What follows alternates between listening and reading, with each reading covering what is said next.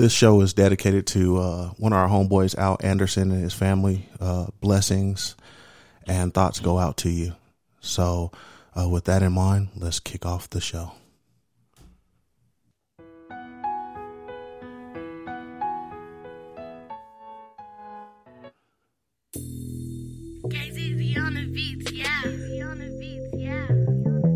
Don't be alarmed, we're Negroes.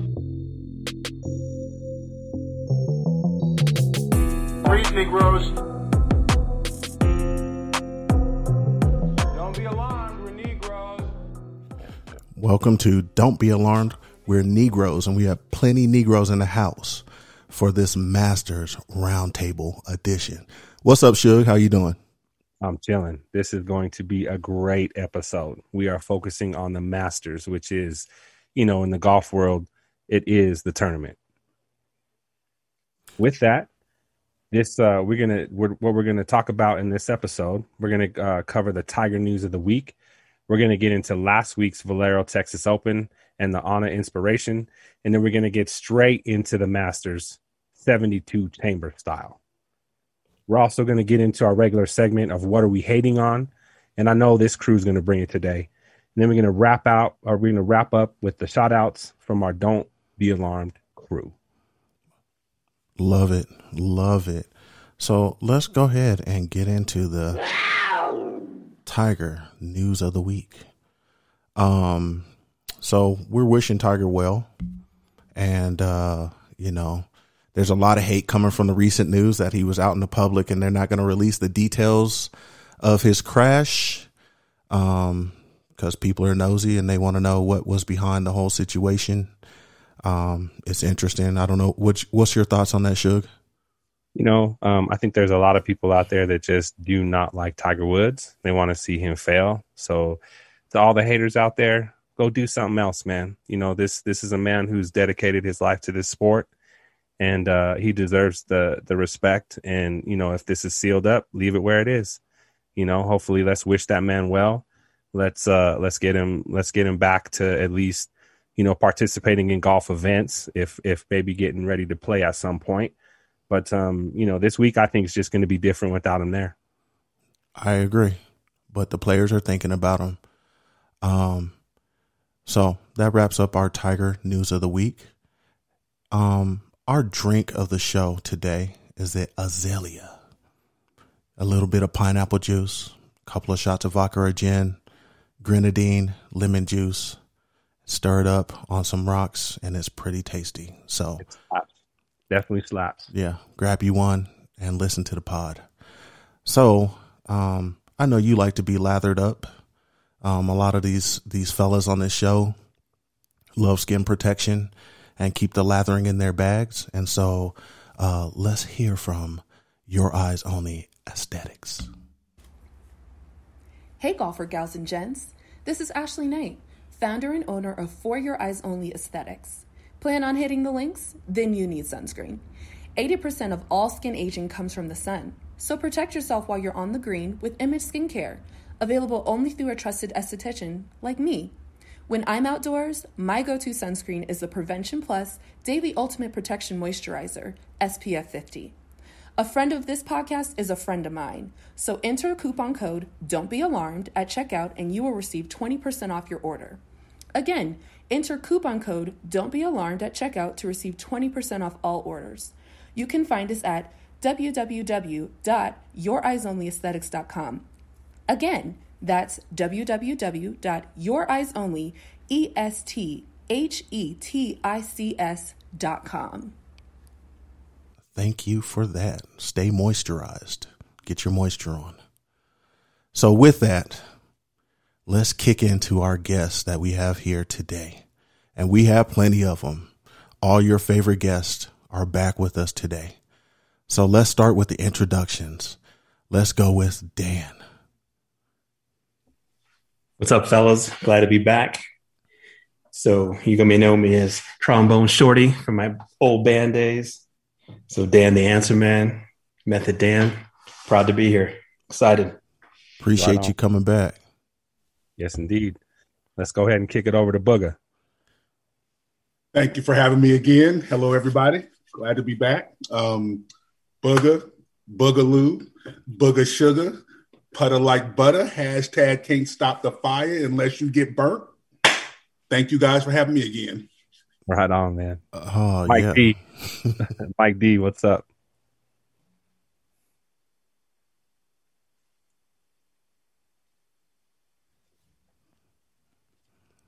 Mike D. D.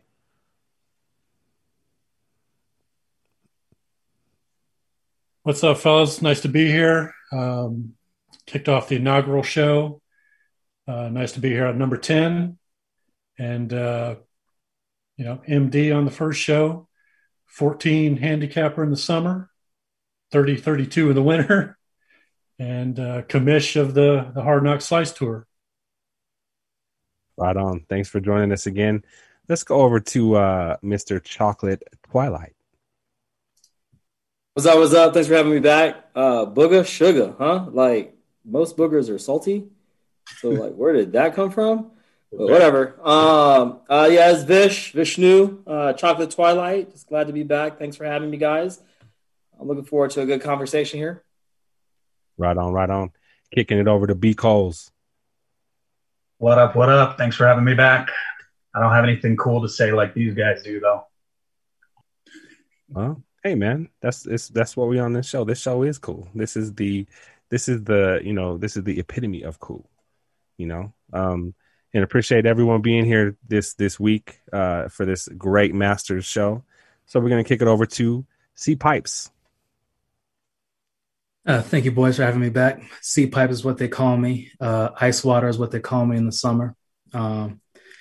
Just ready to kick it with you guys. Enjoy the conversation. It's Masters Week, baby. Right on, right on. Let's go with Kasaba Melon Calves. What's going on, brother? I never lived that down, man. Never lived that down. What's up, y'all? This is E-Train, a.k.a. Train. That's Trane, a.k.a. DJ E-Train, a.k.a. L-Dog Trey, a.k.a. That's a.k.a. the AKAs. Yes, indeed. And we're going to go to what I call the Swiss Army knife, Mr. 44. What's up, everybody? Thanks for having me back again. Let's see. What else? The Swiss Army knife. What else? Reggie, you gave me some other ones, man. The Nature Boy. Woo! Yes, sir. Number 44. I'm so excited to have a regular Masters golf week back. We missed it last year. It was weird. This is going to be awesome. So thanks for having me. Right on, right on. Word. Well, we don't want to delay the Masters talk, but we had a couple of tournaments that happened last weekend. The Anna Inspiration, and that was a great women's tournament. It was the first major of the year. It was great. And the winner was Patty T. I ain't gonna mess up her last name because I tried to get through it today. It was pretty tough. Tanakit. Oh, yeah. There we go. Thank you very much for that, Dan. Dan, the answer man on that. Thank you. He's a rookie too, and that's crazy, man. Rookie. Yep. And then the Valero Texas Open, and the winner was Jordan Spieth. And so he's been working his way throughout the year, getting his game together. It's been a while. He's been playing like all of us on this call for a while. And then he's poured it on. So he's looking good going into the Masters. So it's kind of dope that he kind of won that. So yeah, no, you know what's wild about his tournament in all 4 rounds? No eagles at all, but he had 24 birdies. So just thought that was interesting, man. We got Chocolate Twilight here wants to go ahead and chime in, brother. I was just gonna say on the women's tournament, how about the jump in the pond afterwards? Like, I think the women's sport needs a little bit of interest, and that was interesting. Mm-hmm. Yep, Poppy's Pond. That's a great tradition. It is. Give it a 10 on the jump. And Patty, she bombs the ball. I mean, she was averaging like 326 yards on her drives. Yep. I mean, she destroyed the course because her distance. So watch out for her in the years to come. For sure. And wire to wire too. She led the entire tournament, which is, I mean, that's just hard to do, right? I mean, she put up 6 rounds in the 60s, 66, 69, 67, 68. How are you going to contend with that? Who's doing that on this podcast? On the front or the back? Yikes. That's the Are truth. we talking putt? Booger, what's your thoughts? I was glad she won. Great showing. I was surprised. I thought Michelle Wie was going to come out and actually play. And disappointment. Just the first day she was good. Then confused. She looked confused out there day 2. Just killed me. And how about Lydia Ko on that -10 on the final round? Yeah, she was charged with the 62. Yeah. She was making a charge, man. Yeah. So it's like her game's coming back because, she was a young kind of prodigy, right? So, I mean, I think she found her swing again. So watch out. Long putts too. She made some great approach shots too, man. So yeah, the ladies got game, man. They sure do. For I sure. have to be honest with you. I didn't watch any of it other than the pond jump. Did anybody else watch? I mean, I know Dan did because Dan's got all of the B-roll. I didn't watch, but I watched the amateur tournament at the Masters. That was a good event. Those girls good too. Yep. We've got some good amateurs out there for sure.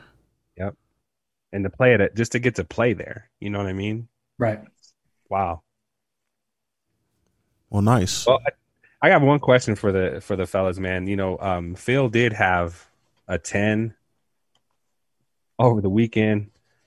How many of y'all can relate to that? Oh, I can. I think the question is how many can't relate to that. Yeah, exactly. I was going to say, I think we all got that. That will be part of my hate of the week. We've all got 10s in us, but that was just a bad 10. That was just like checked out. Was it just what time's the jet leave? 10, because just some of the shots that were causing that 10 were just he wasn't paying attention anymore. He was checked out. Yeah, if it's like course management or something where it's in your head more than just execution or bad bounces, whatever. Yeah, you got to cap it at snowman and just do the snowman dance and walk off. That's the part of golf I love so much when I watch and they get like triples and quadruples and 10s, and I'm like, I got a chance. I got a chance to be on tour. You're watching it like, I wish you ill. Pretty much. I mean, we talk about these lesser tournaments that, aren't the majors or whatever. You kind of watch it like it's NASCAR. You want to see car crashes. So, yeah, Phil putting up that 10, that's nice to see. And then, I had last year when Tiger at the Masters had that, did he get a 10 on 16? He was in contention, and he went out and just away, was right? it a 10? Did he get a 10? Yep. So, I mean, that was last year at the Masters. I mean, it happens to potentially the greatest player on that course or for that course, right? So, yeah, you're right. You love to see them suck because misery loves company. So, in his defense, that might have been the Quaaludes from the night before. Oh boy. I like to see him shoot a 10 because that means I can join the senior tour when I hit that spot. And one of the quotes of that, Mathis, if I may, he said that I guess it was the 12th hole, what I'm looking up right now. He said it was one of his worst holes of his career, but the next 6 holes were the best of his career, is what they were saying. So he can bounce back. Yep. So, a lot of these other guys, I think they struggle with that. So, if they do have a bad stretch, it kind of seems to get on them a lot harder.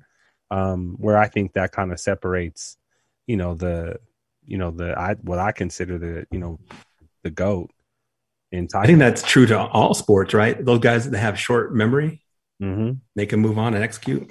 Yeah.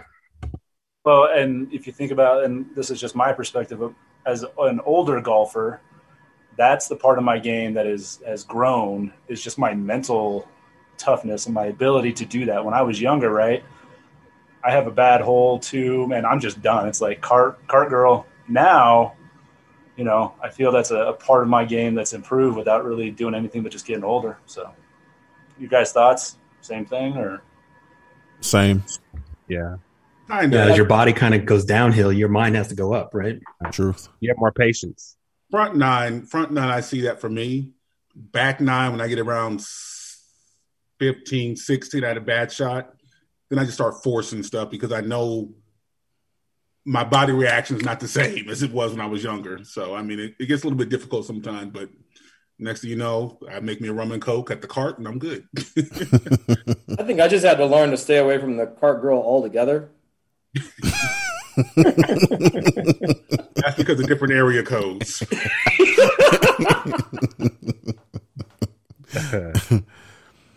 Well, speaking of area codes, we're traveling down to Georgia for the Masters. And so the tradition is the Masters dinner. And so we wanted to go through and look through past Masters dinners, kind of hate a little bit, talk about these menus that these champs have put out there. In 2020, here's DJ's menu. Pigs in a blanket with a lobster corn fritter, house or Caesar salad, mashed potatoes and veggies, filet mignon, miso sea bass, and peach cobbler and apple pie with ice cream. So, I mean, some of these menus are cracking. There's a good mixture of different things out there. Tiger always has a mixture, and it's going to have some dairy for dessert. And, that's stomach time for myself with all this. He wants to have Mexican food and throw the shakes at the end. It's like, come on, champ. Yeah. What you trying to do? There was some of the, if you look back and see some of the winning dinners, some of that was some straight hot garbage and some shit. Like what the hell did some of these people eat, man? It was some weird stuff, yo. So I looked at 2013 and 2015 when Bubba Watson won. Homeboy served chicken breast with a side of green beans and mashed potatoes. He served meal prep for the week for the Masters dinner. Okay. And for those of you I know, I love you to death. The ones I don't, I hope to get to know you and love you to death. But you can't tell me since birth y'all was eating perfect food.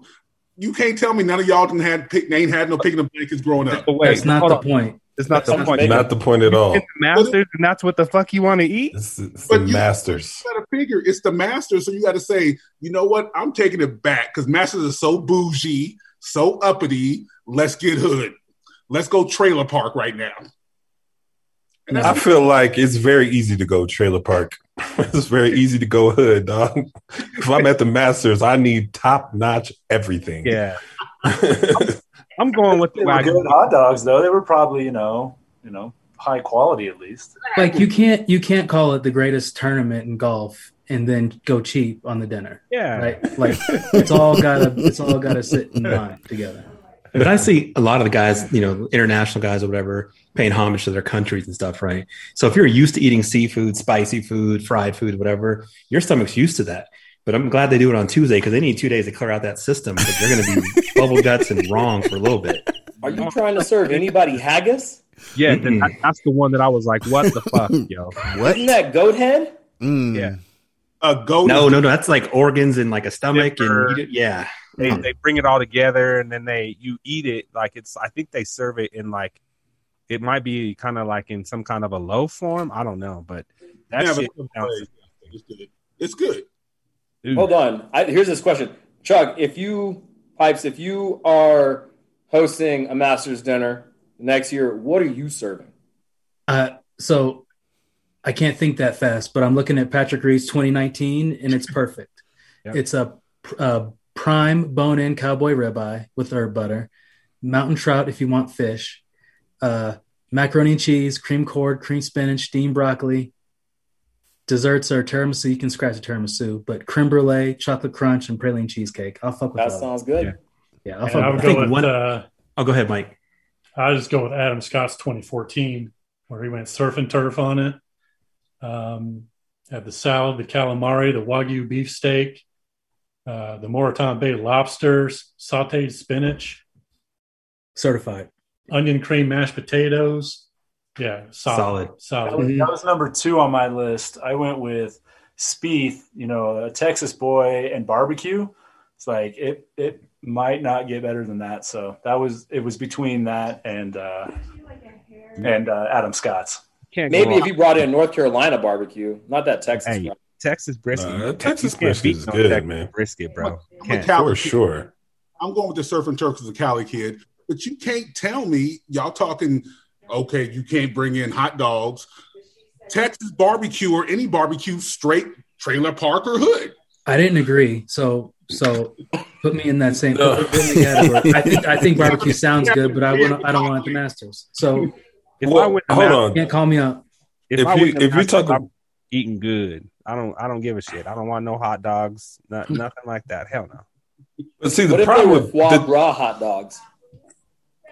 With barbecue, though, if you have been to Texas and waited in that hour and a half line for the top barbecue in Austin, then you understand what Jordan Spieth was going for there. So I give him a little pass on that. But I was just looking at Tiger from 1998 when he had cheeseburgers, chicken sandwiches, and French fries and a milkshake. But then again, I was like, okay, Tiger was what? 22. 22. Yeah. So he was like, yeah, let me just get something. But then what I wanted him to do, I see this 2020 with the steak, the chicken fajitas, sushi, and sashimi, and then milkshakes. It's like, let's work with that sushi and sashimi. You could go somewhere with that. You could get some good stuff out of that, but you just you didn't go with it. It's like, you know what I really want to know is the true dirt is how many people don't eat the Champions Dinner and order off the menu. Oh shit. Well, and you know what I mean? What I read about was that if you're a previous winner, you're allowed to order whatever you want from the kitchen. But if you're just there, you have to eat from the Champions menu.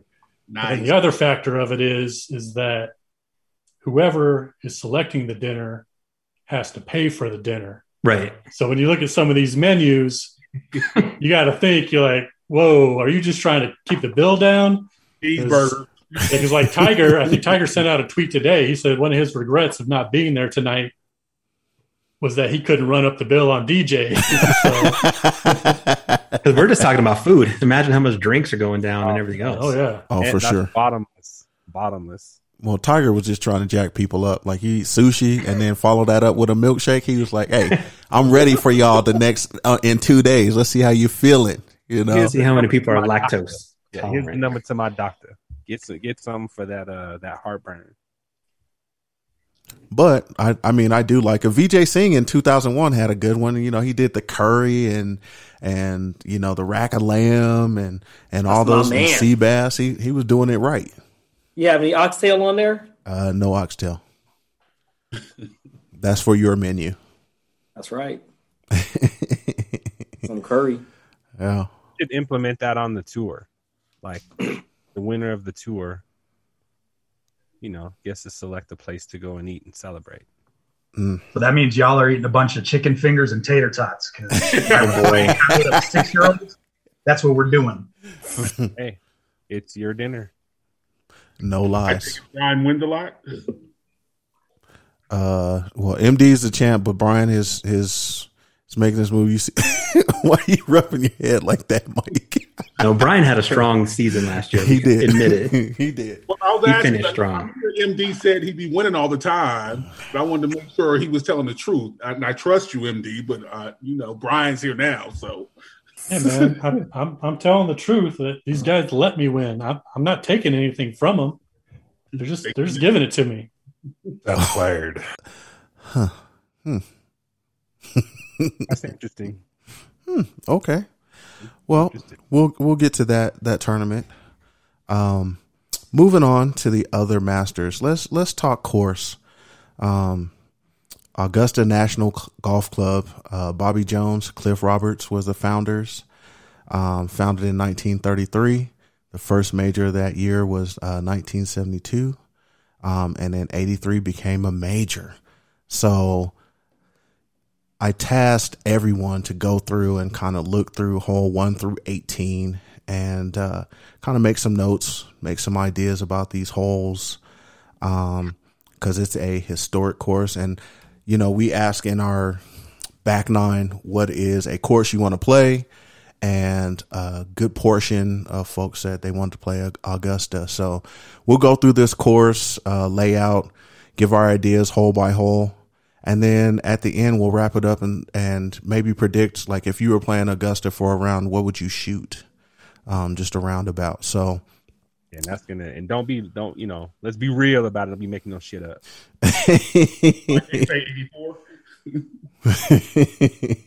So, let's start with hole number 1. It's a par 4. It's 445 yards. It's called Tea Olive. It's an evergreen shrub or small tree belonging to the olive family. And so, this one, to me, when I looked at it, is a super wide fairway. There's some bunkers in play. It's uphill and downhill play just to start off with. So, give me your thoughts on hole 1. I think this is probably one of the most basic holes, or at least, the basic looking holes on this course. When you look at all the other ones, there's a lot of challenges ahead. So I think this is kind of will lull you into a false sense of security if you do well on the first one. But fellas, let's go ahead and see what you guys think about it. Yeah, so to me, this one is, I kind of looked at this course, thinking that you were going to have, questions about how we would do or how we'd approach it or whatever. And so number 1 seems pretty straightforward. If you can clear, the bunker that's on the right, because then you can get an approach to the green. But that bunker on the right, if you can't clear it, you've got to be in the left of the fairway. And so now you've got to play over a bunker to get to that green. And so, there's a little bit of challenge there. And, I look at it from our tees, and every hole on this course is problematic. But number 1 to me is not as straightforward as it seems, but probably one of the easier ones on the course. Well, and the thing was interesting about 1 is it's straightforward, but then the green has that false front. And so if you don't get past that false front, that ball is going to roll back to you. And so that is an issue. So players have to make a decision on where they're going to get to on that hole. And I believe the hole average on there is par. So we'll see how they open it up. Let's move to hole 2. It's a par 5. It's 575 yards. It's called the pink dogwood. This tree is a mutation that is propagated by grafting onto a white dogwood seedling. It's very beautiful. Big hitters should be able to get this hole in maybe a couple of shots. Just depends. There's some bunkers out there. The average hole play on this is birdie, so you can be a little bit aggressive. There's some uphill putting. So, Dan, what do you think about this hole?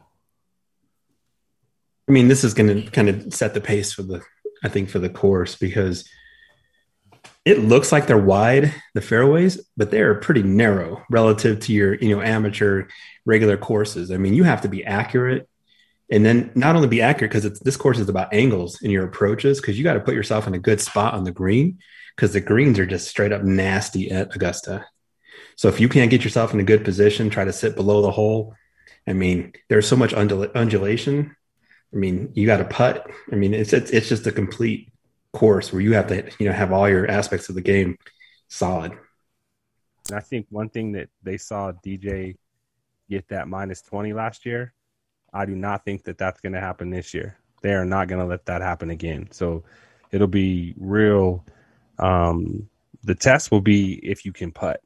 If you can't putt, you're shit out of luck. You ain't lying about that. C pipes. Yeah, I think this is going to be a hole to see if Bryson brought his game or not, because these are going to be long par 5s, and that's where he's just going to try and attack and go after. So if we get good Bryson, it could be a fun time watching these holes. If you get bad Bryson, it could be, hitting a wedge out of the pine straw, and who knows what could happen. Right? Hey, can I ask a question on that? I just want to ask the fellas a question. So the PGA, do you think they test for roids on a regular basis? I'm just want to throw that out there. I already know they don't. they don't, and I don't care. But that's just me. Like agreed. All right. I just don't care. Like I get the concern in baseball. I get the concern in football. I mean, these guys just bang the ball, and if it's one or two guys like Bryson who gets a win every 10 times he plays, I'm not really concerned about it because it's just really hard to win golf tournaments. Do you think with one style? Is it fair that he kind of has that placed on him?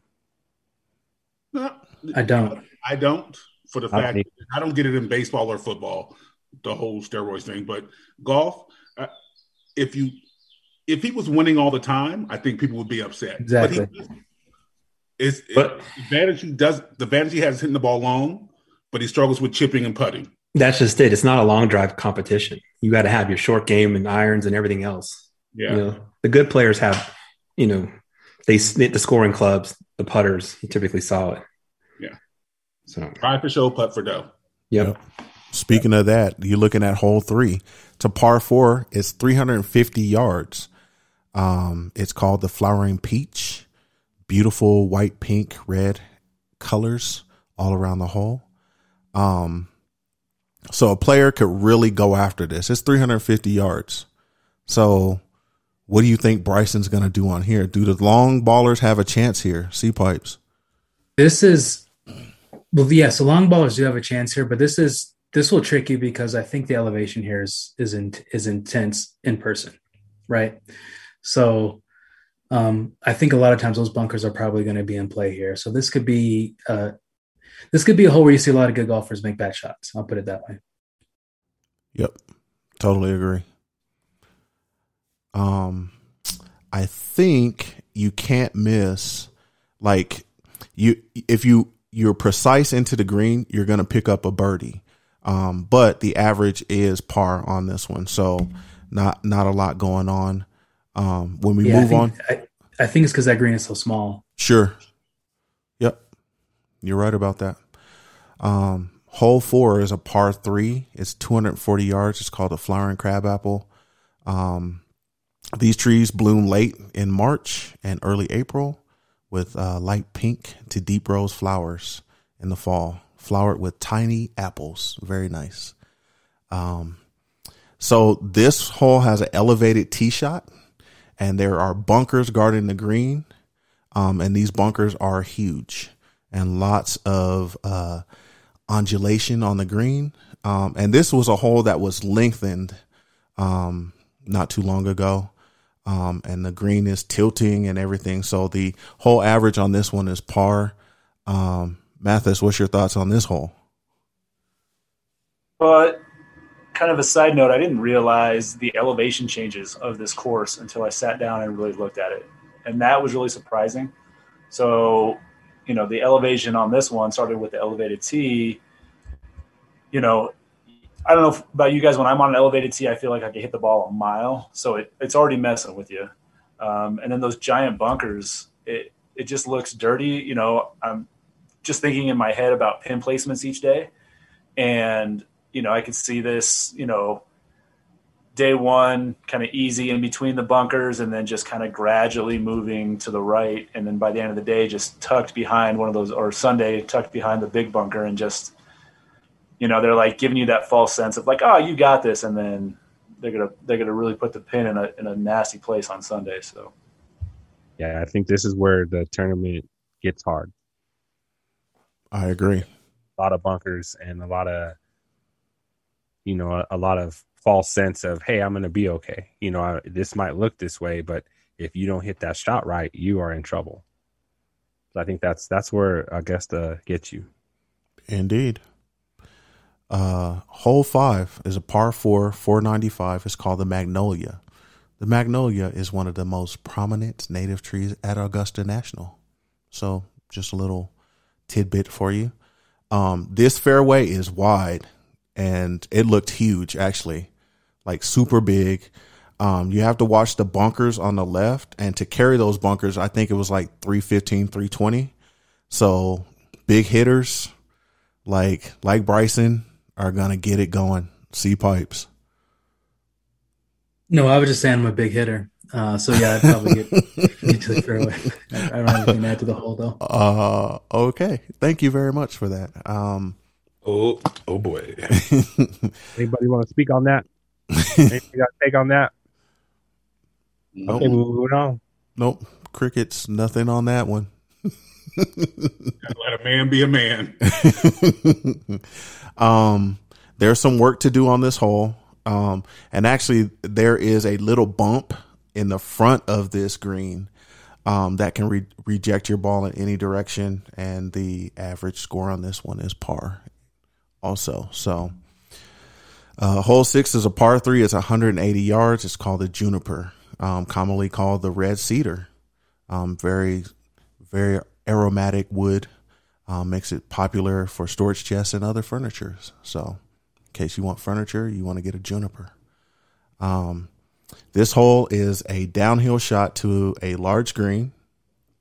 And you just got to play this hole smart. So, if the pin is, they have a right shelf here, you can decide if you want to attack it or not. So, I don't know your guys' thoughts on par 3s. I hate them because, I can never score well on that. So, well, you made this hole sound so good. I don't know whether to watch golf or if I'm gonna order some furniture off this. Par 3s are supposed to be your makeup holes because they're supposed to be easier. But when I look at this hole and I look at the first couple of holes they have to go through, no matter how you're struggling, you want to do good on this hole because that's going to set up the next couple of holes for you. And this is one of those holes that can do it because if you hit a draw or fade, depending on the pin placement, you should be okay. And me watching the tournament and watching this hole, I think it's one of the easier holes on the course, but we'll see. Yeah, and I mean, typically with the easy holes, you just want to make sure you make par, right? And not do something dumb here. So to your point, yeah, just make sure you get in and out and get to the next hole. Yep, good call. Hole 7, par 4, 450 yards. The Pampas, the hole named for its distinctive Pampas grass. So, they're saying that you need to have a good drive on this hole. There are a ton of trees from what I can see on this hole. So players are going to have to be careful. And then bunkers also protect this green also. So what's going to happen here? Like if people get into trees, what happens? I know if I get in trees, trouble. So I'm bringing this. I have a saw in my golf bag that I'll be just cutting all them shit down. Nice. Things with the trees at Augusta though, they're all really grown. So you're dealing with like little trunks. You're not dealing with like some of these younger courses where all the limbs are down low on you and they're like spread 20 feet wide. Everything in Augusta is tall, so it's not the same danger being in the pine straw at Augusta as it is some of these other treat courses. I have to agree with that. And I know for San Diego in California, we have tree lines here on our golf courses, but it's all grass around the trees. Augusta doesn't play that. And I know when I played in Virginia, visiting my grandparents, it's not easy because it's not like when you look at it, it seems like it's open. It's not really open because you're hitting off a pine straw and all this other crazy stuff and not just grass and you just happen to be in the rough, which I know it makes it a lot harder out here. Slippage, feet, everything. Well, and one about thing this hole too, like if you get into the trees, there's 5 bunkers surrounding the green. So you might have to have a shot where you're just hoping you're near the green, but you can't do that here. There's 5 bunkers surrounding it, right? So you get in those trees, you're just obviously compounding your problems, by being in the trees, but then having those bunkers literally surrounding the green. I mean, I don't know if par is even possible if you get in the trees. So, and you're closer to sea level. I mean, you're not at elevation. You're not in a dry environment either. So I think that the ball carries different there. And I think that has a lot to do with if you're accurate and you can drive and your approach shots is accurate, I think you'll be all right. If you have any issues with control, man, you better have a what was that club you used, Dan, to get out of trouble? Oh, which one are you talking about? The 5 wood? Yeah. The baffler? Yeah. Chuck knows about that. Eric knows about that. Yeah. Yes, sir. Some cats might need those this weekend. Well, yeah, that's kind of an interesting one. I was just kind of looking at this hole in the sense that you go a few holes before where you don't really need to use your driver. So this one becomes a little bit deceptive because you come back in and have to pick back up the driver again, or you can pick back up the driver again and have to try to control it. So, whereas you may go like a driver 1 hole, 2 holes back to back, maybe even 3 holes back to back, and you get a little bit of an opportunity to dial it in. But this one, you're coming off of a 3. The one before that, you don't really need a driver to go after a hole with. So this one kind of tests you in terms of, does your muscle memory pick back up the club? Nice. That's a good point. Let's move on to hole 8. It's a par 5, 570 yards, the Yellow Jasmine. Trumpet-shaped flowers, Bicol trumpet.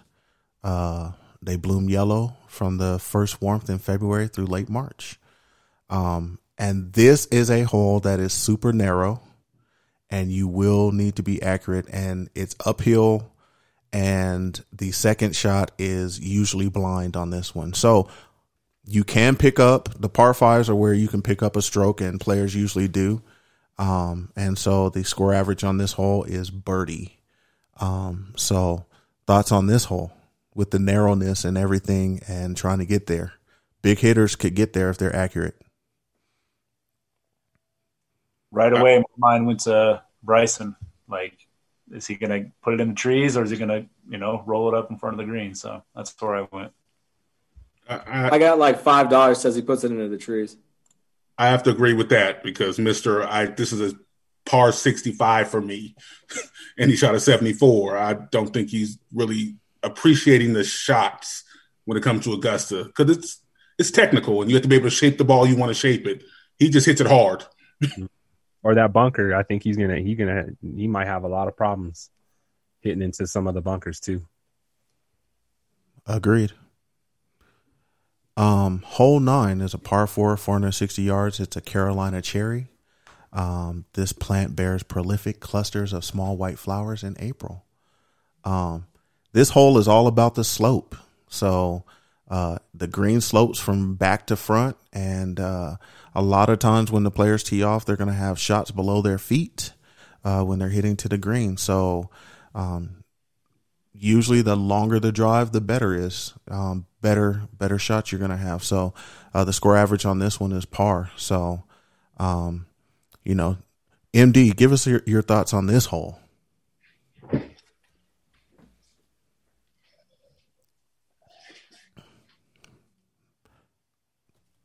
No? B. Coles. Speechless. B. Coles, give us your thoughts.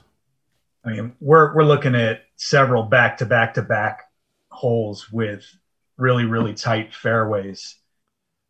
This one opens up right at the end of that chute. So if you can get it through all of that, I feel like you got a pretty good look going in at the green, even though it's a pretty thin slice there.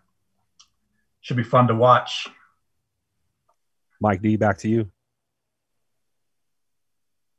Yeah, so this one, I mean, whenever you're trying to hit below your feet or you're hitting on a down slope, that's too much for us amateurs, or it's a challenge for us amateurs. And then that sloping green, with as fast as they are, you definitely got to set yourself up below it. Or else you definitely got bogey in play. Yep, agreed. I have to tell you guys, with there not being very many houses on the course, if any, I would kill it on this hole. Okay. All right. Chocolate Twilight dropping the boom on us. Yes, indeed. Hole 10 is a par 4, 495 yards.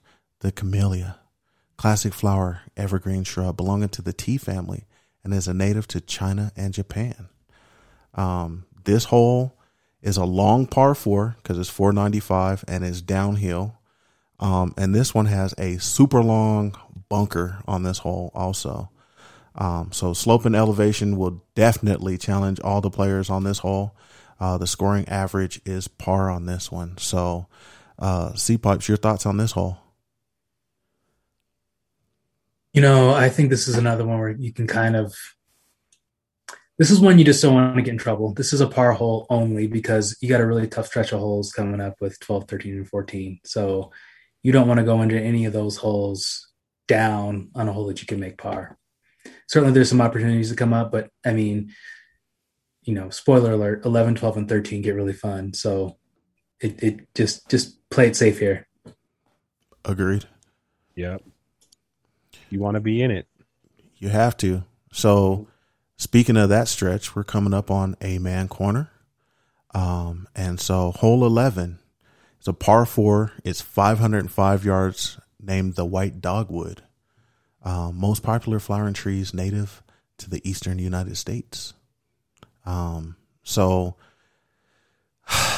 this hole is long and super tight, and there's a lot of things out there that can hurt you.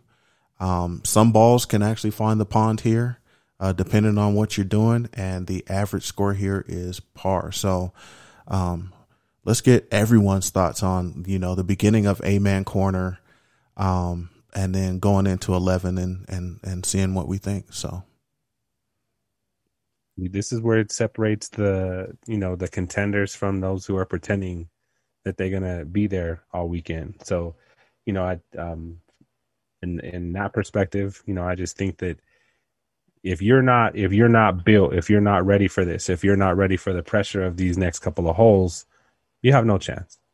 But we've seen a lot of golfers get here and then fail right here. So, fellas, what y'all think? Well, is this the first hole where there's actually water introduced? Yep, it's just left of the green. Yep. Yeah, right. So, the just the name Amen Corner, you're as a golfer, you're like, okay, I'm playing pretty well or whatever. You get to that, you're like, okay, so just the nostalgia and the name associated with this. And now there's water, right? So the game just changes both the course and your mental capacity and what you can handle, that pressure of just knowing you're going into Amen Corner.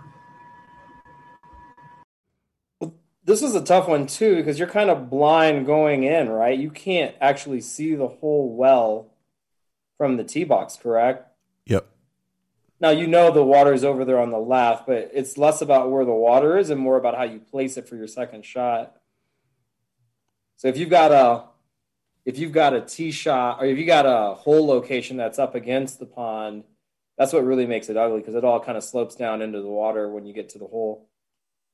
And I have to agree with that, because if you look at this whole course as a whole, and then you get to Amen Corner, there's really no flat spots at Augusta. Everything shifts either left or right, or you're on a hill or in a valley. And it's target golf. And if you can't shape your ball to your sight line where you think it should land, where you'll be okay, you get to 11, you might be in that water because your shape shot was not what you thought it was going to be. So it's just crazy. And that's the best thing about Augusta, because it is so, when you look above, it looks so flat and beautiful and just trees. You get on them fairways and greens that are on a hill, the ball's anywhere. That's why I said it's a course about ball position in angles, because you just need to get yourself in the right spot to set yourself up, and take your medicine when you need to take your medicine. Don't try to be too aggressive, especially in this stretch of 3 holes coming up. And this is kind of the edge of the course too, and it can be very windy too. You know what I mean? Because you get all those big trees and you're kind of protected on the interior holes, but you got the edge where it's kind of open on this whole corner. The wind could play a factor. I think too, if there's any rain over any of these nights before they play, I think that changes the golf. It changes the greens too.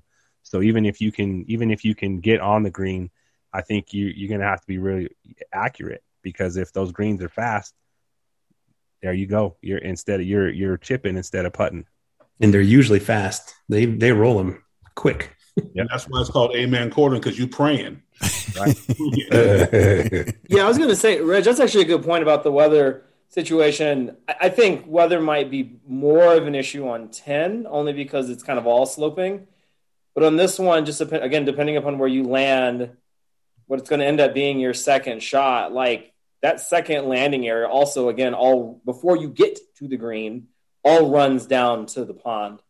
So no matter where you landed in that space, you're headed to the water. Rain actually might help you in that world, because it's going to slow the ball down.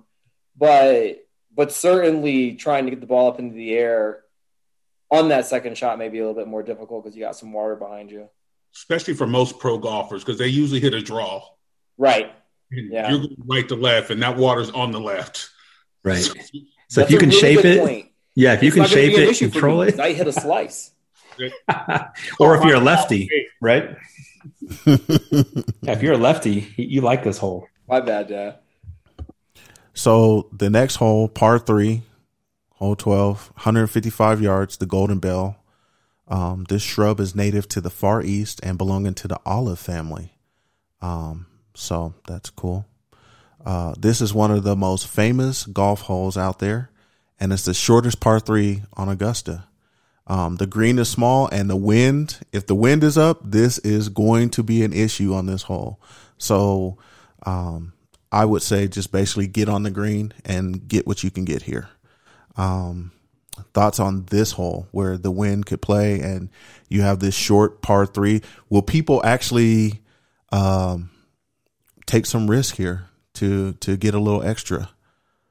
This is a sucker. This is a sucker hole because every par 3 is long when you come to the PGA Tour. Then you come here and it's like 150, 160. You like, okay, a good wedge. You get suckered. Next thing you know, your ball is woven in that water. Even if you hit the green and you got spin, that back roll, gone. It's kind of like the par 3 at TPC Sawgrass, right? It's not very long, but you got to have a nice control of your ball, put it in the right spot because that thing's going to move. This hole was where Tiger won the Masters the last time he played, right? Because, I mean... I just looked that up. Yeah, so Molinari, Koepka, Finau, all those guys just crumbled in front of him, and then he just comes up and sticks it. So this is not just, a short hole, let me get on. This hole breaks fools. But that's the hole that I had said it was 16, that Dan had said it was 12. The next time he played there, it crushed him one day, but Yeah. Right. So I got to tell you guys, I've actually played this hole. I have not played it at Augusta. I played it at a renditions course, I want to say in DC. And like just looking at one of the pictures leading up there, there's like that nice little ridge leading, like it's just above the water leading up to the hole. Yeah, I put like 2 balls stuck right into the side of that thing. But I think that's part of this whole thing, right? So the course design, when you look at it, it looks like it's approachable. It looks like you can get there. But I think that's part of the mental game that really messes with you. Can you get it there? What happens with Bryson, right? So this guy is a powerhouse, right? So at 155, he's got to choose his club correctly here. Wedge? Yeah, for sure. Putter? Yeah. He's got just a hard putt from depending on the wind. I mean, it says in the description of the hole, right? Their club selection between a 9-iron or a 6-iron. Mm-hmm. And these guys have distance, right, and control. If they're varying that much, it's not an easy hole. He's using a 60-degree wedge for him, and hope he goes off the back. Well, see, that's another good point about it is because the hole runs long ways horizontal to where you're hitting from, and it's a windy hole. You've got to put it in the air and drop it, and hope you get a little bit of backspin. And again, it's not that fat, right? So you can't put so much in that you pull yourself back to the water because you're sloping off. Yeah, it's ugly. Yeah, you got to take the spin off and slide it just a little bit, but don't balloon up in the wind. I mean, there's so many factors. I have a question. What club would y'all use on this hole, and what would your play be? Driver. What's the yardage? Let's just get to an agreement. What starting yardage is? 150.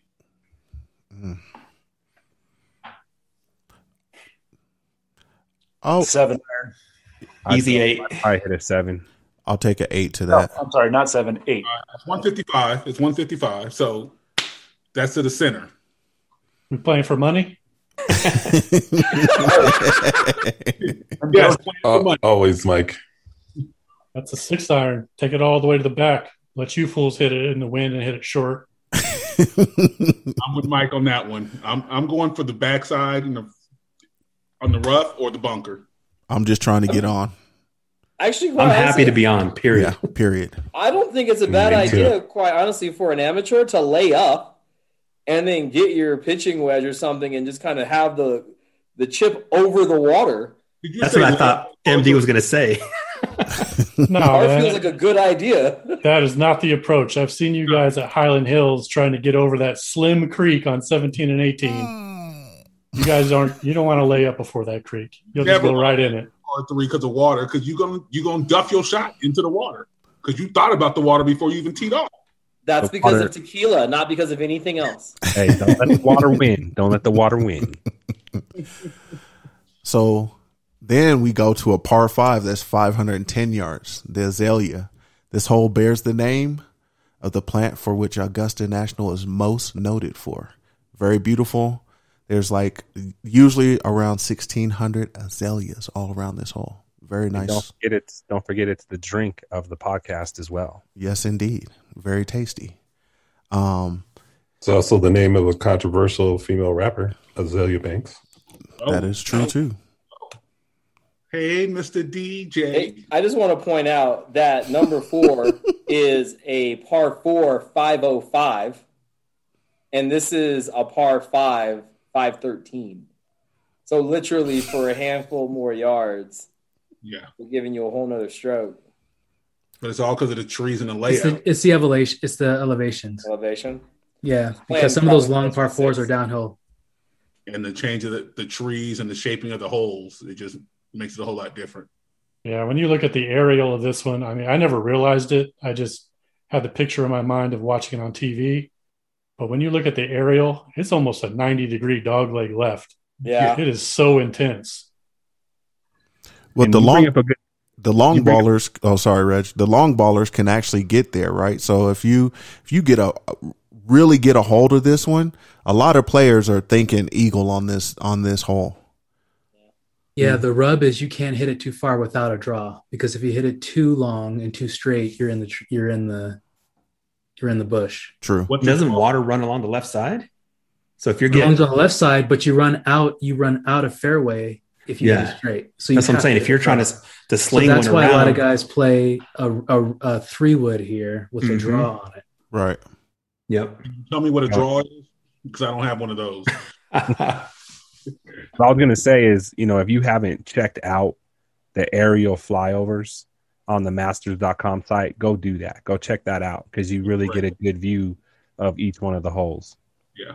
Yes, indeed. The average score on this hole is actually birdie. So players actually really go after it on this one. And then they go to 14, which is a par 4, 440 yards, called the Chinese Fir. This is just a beautiful oriental cone of a flower here. So I like that. There's no bunkers on this hole. So this is wide open. They can just go straight to it. Right. And so really the putting surface is probably the challenge here. And a lot of the big drivers, like the big boomers in this tourney, are gonna try to bang it. Thinking this Bryson. is your reward for getting through, 11, 12, and 13. That's right. This is your breather. Yeah. It Kind of is, collect except yourself. for, again, the elevation. This is way uphill. I want to go back to Eric and saying Oriental cone. What is that? It's just it's an oriental cone is what I read about this. That. Very, very beautiful. Oriental? Are we allowed to say that anymore in life? That was the. But he made it sound so sexy. That's what got me. That's what it said. I just am reading. Let me see the Oriental cones. It's beautiful. Green catkins is very beautiful. So very beautiful hole. But this is supposed to be your gimme hole. It's supposed to be. Well, like one in 17 are similar. Yeah. Well, and then you turn around and then you go to hole 15. It's a par 5, 530 yards, called the Firethorn. And this actually belongs to the rose family. And it's, in April, is covered with numerous small, creamy white flowers, which turns into berries. That Firethorn a little more sexy. Firethorn. Or the part. Or creamy. Creamy white flowers. Modulation again. And we a bunch of grown ass men on this podcast. Sorry, you could just say creamy in regular voice. Creamy. Ain't it though? Brian, you were quiet. Talk to us about the fire thorns and the creaminess. And the undulation. That's exactly why I'm quiet. This is a par 5 that's actually reachable when the wind is there, because it can kind of help you. But a lot of the second shots are over the pond and downhill. So this could be interesting, but the average score on this hole is birdie. So will there be a lot of birdies here? It seems like people are going to try to pick up some scoring back after A-man corner to kind of lick the wounds a little bit. This is a hard birdie. This is tough because Yeah, if you're going for it, you have a Sorry, long go ahead. shot in. Sorry, Chuck, but you got a long shot in with water in the front, and if you're long, it's water, deep behind it. But still, it makes you think about that approach. No question. It's going to be a lot of drop balls here. Yeah, I mean, this depends on the tee shot. If you get a good tee shot, you can go after it. If you don't, you got to play it safe, because what you cannot do is hit it in the water. So you may have to lay up after a drive. If you can go after it after your first shot, fine. But that rolls back into the water. Remember, Tiger lost a tournament on this hole. I've seen him hit the pin on this, and it bounced back into the water. Yep. Yeah. And then he took a drop, and it was a controversial drop. Right. Yeah, where they so said, drop it as near to the point or where you thought you were, and people were questioning if he actually did that. Yeah. Well, as long as it's not Patrick Reed, then I'm cool. Shots fired. Bang, bang. Shots fired out the blue. Hole 16. Pick your balls up, boy. Hole 16 is par 3, 170 yards. It's the red bud, commonly called the Judas tree, and it produces flowers that are orchid pink rather than red. And this hole is over water. So, a lot of players are saying what water, but there's a ton of it. And then there's bunkers protecting the green. So for me, if that was me, I'm just trying to get on, so, thoughts on this? I think this hole is okay, depending on the pin placement. But if it's on the left corner, I don't know how you get close to the pin.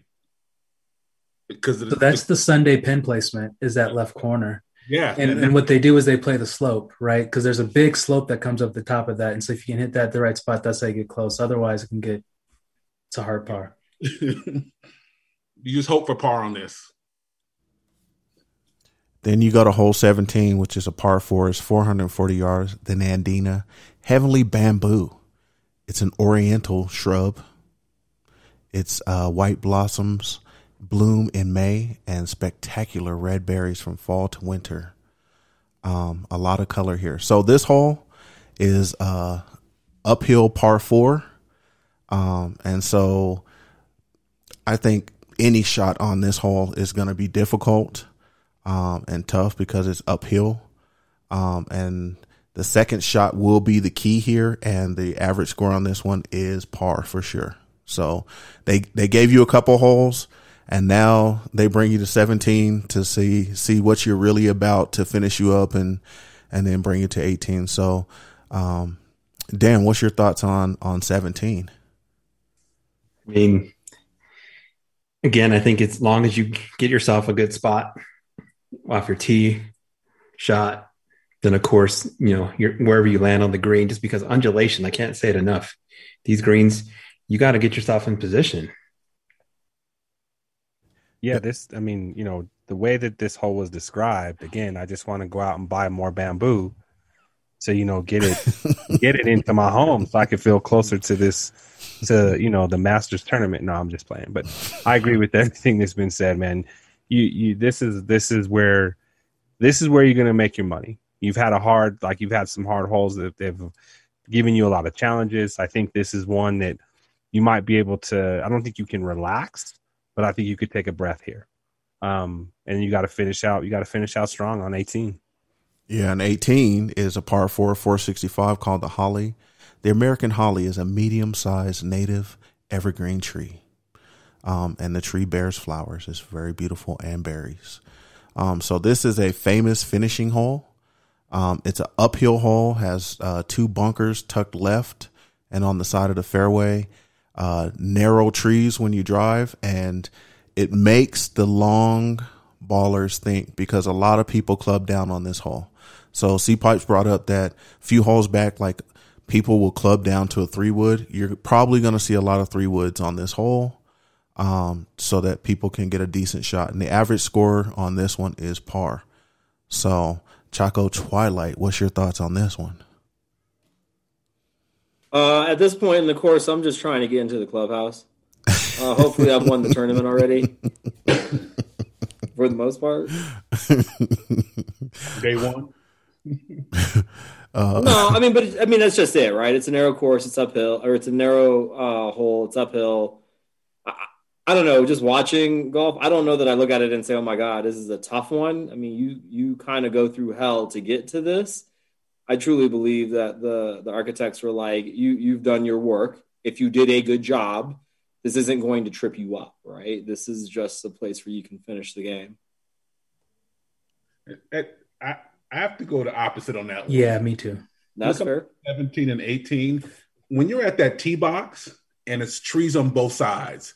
So they said, okay, you had a hard day, but we're going to make sure you don't forget how your day was, because now you're going through a bottleneck.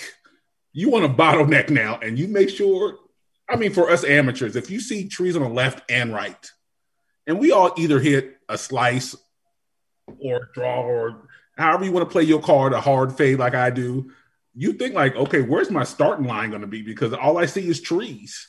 Then an opening 175, 200 yards out. It to me, it's just difficult for your vision. I feel just angle and adjust. It's incredible. That fairway is really narrow. If you've got a fade like DJ, it'll probably work out for you if you can hit it. If you can hit your fade that day. But even if you can make it past that, the bunkers are in play to the left. If you're too far right, you don't have an angle for an approach shot. So it's a tough par. And coming in on Sunday, if you need a par to win or you need a birdie to win, it could be an extremely tough hole to get the score you need to win the tournament. Yep. Yeah, definitely agree. Well, fellas, appreciate the breakdown of this of the Augusta National Course, and appreciate all the thoughts. And we're going to get into a topic that is very near and dear to all of us, but we're going to talk about the Masters in diversity.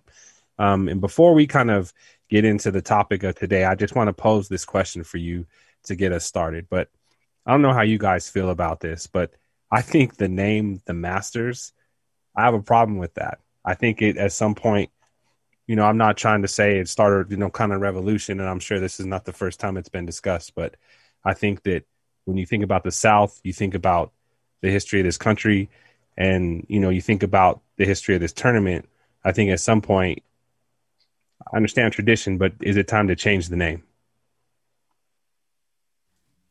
Absolutely. I mean, you think about what's going on in Georgia right now with the change in the voting laws and MLB pulling the All-Star game. I mean, this is long overdue. I mean, you don't even have to think about it as an adult. I remember as a kid, I used to think that the name of that tournament was weird. I didn't know why when I was younger, but now, I mean, obviously as an adult, it's that obvious that yes, it is absolutely time. And I think the name that they try to kind of defend it was that it was supposed to be for the best who can master golf and really challenge them. But it was, in my mind, it was like a slight kind of cover up, if you will. And the reason I say that, I was reading the article that you guys sent us, plus a few others. And, they talk about Lee Elder was the first to play, right? In 75, I believe it was. But he wasn't the first to qualify. It was actually Charlie, Sutton. Sifford? Yep. And he said he didn't want to play because even though he met the qualifications, he didn't want to. So he refused it. And one other point that I guess Clifford Roberts allegedly declared back in when I quote, all golfers will be white and all caddies will be black. Mm-hmm. That's tough. But that's what they wanted. Right. I mean, that's, I mean, there's I shake my head at that. there's a lot of negative connotation, that comes out of this. Yep. And you guys are speaking to it. Anybody else want to share some thoughts before we get into the article? I think when I heard it, first off, I had never thought of it in my life, right? Like, I thought of it when they said the Masters. I was like, oh yeah, this is supposed to be about golf's greats. I didn't really look at it as the massa slave kind of a thing until it kind of came up on this podcast. But I went immediately to ask myself this question. If it was in California, or if it was in New York, or if it was in any other state or any other country, would we be having the same feelings about the course? Especially, and I only say that because Georgia has a history of slavery. Wasn't it the capital of the Confederacy, if I'm not mistaken? So 1 point. Yeah, 1 point. So that's the only reason I get that draw. But quite honestly, the name doesn't bother me. I think, Vishnu, to your point about what state it's in, if it was in a different state, quote, another northern state, western state, I think the time for the change would have been sooner in a northern state, in my opinion. I have to agree. And I thought hard and long on this too, because when I was little, I thought the Masters, when I golf and all that. And when it comes to the state thing, you have to think of where it's at. And my father was raised in Virginia. All their courses on plantations, slave plantations. This course is on a slave plantation. So you couldn't say in California would it be the same, because there was no plantations in California. New York, no plantations. Be a different name, probably. But you built a course on a plantation and you still have slave pictures up of plantations. And they just took the pictures down 40, 50 years ago of slavery. And back then, I mean, we're talking about now when someone signs a bill on voter suppression under a picture on a plantation. That's this course. Yeah. And I don't think you can forget history. I don't think you can ever, and I don't even want to say, there's no need for us to erase, but I think we have to embrace what happened to move forward, and I think that there's a lot of healing that has to be done, especially in the South. Well, I just thought it was interesting, right? So all these things that have been going on, all this history, right? So you have, say, from 1975 till now, right? So what took them so long to bring Lee Elder to the start of the Masters? Is it because of where we're looking at the tone of racism and everything that's going on right now, because there's a huge light shining on that? But why not last year? Why not the year before? Why not before that? And to give the listeners a little bit of context, we were talking about an article that touched upon Lee Elder, who is going to be honored this year at the Masters from the PGA, which is basically, this is the biggest stage of golf, right? I think a lot of you guys will probably agree that this is overdue, that this was supposed to happen, or it should have happened previously. But just wanted to get your thoughts on the article that we shared. This kind of highlights the change that needs to continue. But as you mentioned, Lee Elder, he didn't get in, to play until the Masters until 1975, and then the first women memberships were not offered at the club until 2012. It's not that long ago. Yeah, that's crazy. So, fellas, tell us what you think about that. Save face. It's all about save face. And when you look at TV now, social media, video cameras, and all the things that go on, that's happened for years. And either back in the day when they had cameras, it wasn't a big deal because it was okay, socially acceptable to be racist. Now more people are not racist. When I look at the video of everybody on here, it's an eclectic group. It's an eclectic. For the name of the show, it's an eclectic group. So we all have that background when we see the wrongs and rights of America. So other people say, okay, in the South, well, this is the way we are. This is the way it's always been. But not everybody's accepting that anymore. So they have to do this. To me, they had to do this to save face, because it should have happened a long time ago. Because American history has to include Black, Indigenous, Mexican, Spanish history. That's American history. That's how we were built. But they're trying to save face right now. Well, that's a great point. If NASCAR in their move of solidarity, what was that, last summer, can make a move, certainly Augusta needs to. And again, coming back to the name, the Masters, I don't know if that's going to change that for me. The name doesn't do it. But certainly, with the Georgia law, I do think the PGA should be saying, hey, do we want to hold an event in the state of Georgia over what's going on in Georgia? We don't want to bring them revenue to support this. And then again, if you left it to Augusta, to the point earlier, I don't think it's going to change anything. Like, they were the last of the game with African Americans. They were the last of the game with women. And their argument was tradition. Well, yeah, slavery was tradition for a long time too. So that's a foolish argument in this particular space. Well, and I think in other sports, like it's easier to move an all-star game. It's easier to move a home run derby, right? You cannot move the Masters away from Augusta National. I just don't think you can do that. So I think, in that perspective, I don't think you should move it. I think that the strides that they're trying to take, it's a start. But I still feel like there's some work that needs to be done. Thoughts, MD, and then Mathis. Yeah. So two things. One with the the voter suppression and people asking, should the PGA do anything about it in terms of moving the tournament or whatever. It's really not the PGA's call, because the PGA does not run the Masters. Augusta National owns the Masters, runs the Masters. So there's really nothing that the PGA can do. Really, what the PGA is faced with is the Tour Championship at Eastlake in Atlanta. That's where their focus and where the question should be directed, is what they're going to do there. And I think they came out today and said, we're not going to change anything with that, because basically the PGA is the heart of Eastlake.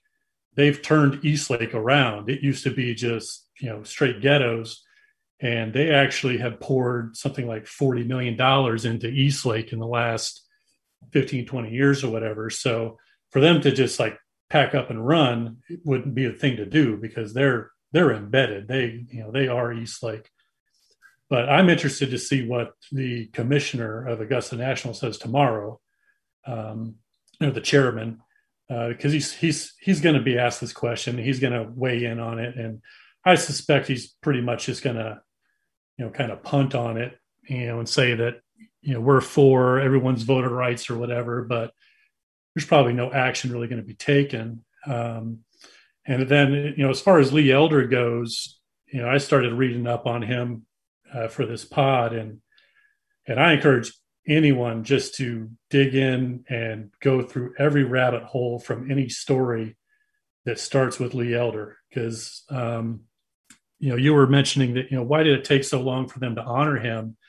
They tried to honor him last year, but with COVID and not having any fans, they didn't want to roll him out there and have it be a non-event. But I also think there's a portion of it where I don't know that Lee Elder wanted to be honored for it.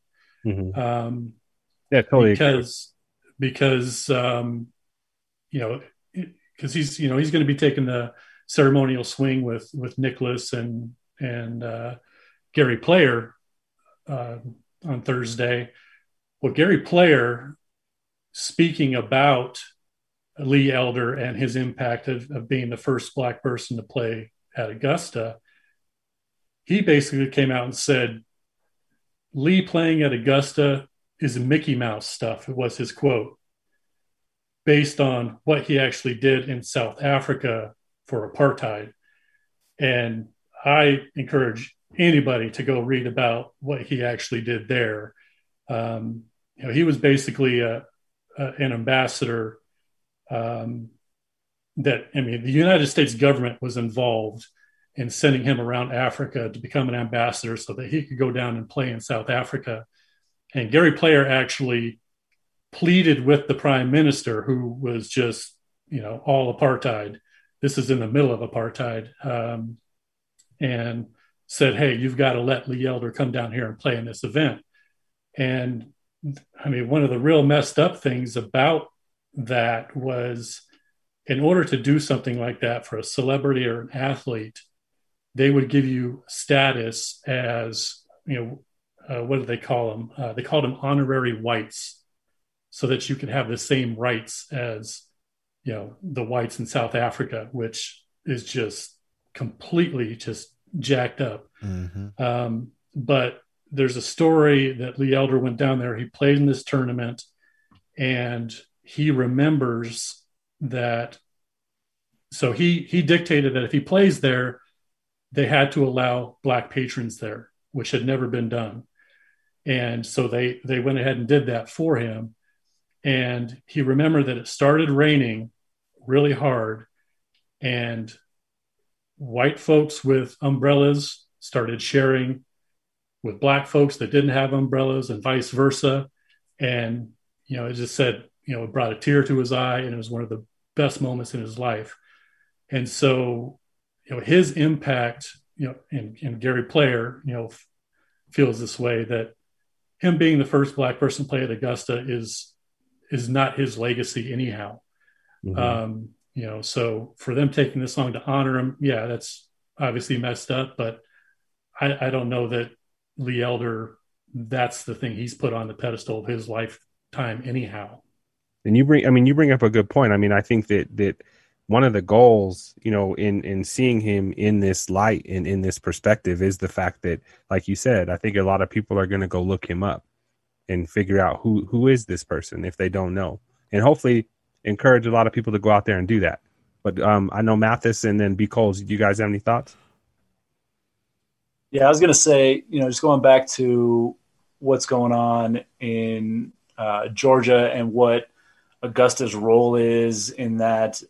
I kind of piggybacking off of what MD said, Augusta really doesn't have a whole lot of say in that, but the players do. And I know we're all here to talk about golf or specifically the Masters, and we're so excited and we're just jazzed, but the players can not play in the tournament, and that would make a huge statement. And of all of the players that I think needs to come out and say something, it's Tiger Woods.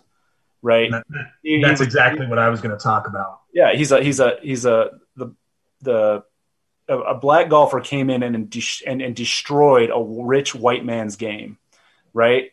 And think about everything they wanted to do when Tiger came in. They wanted to change all these rules. They wanted to change, they wanted Tiger proof things. Right. So I personally, I feel like I love that the All-Star game, that MLB took it out. I'm a huge, seam head, love baseball. I also love that it's coming to Colorado.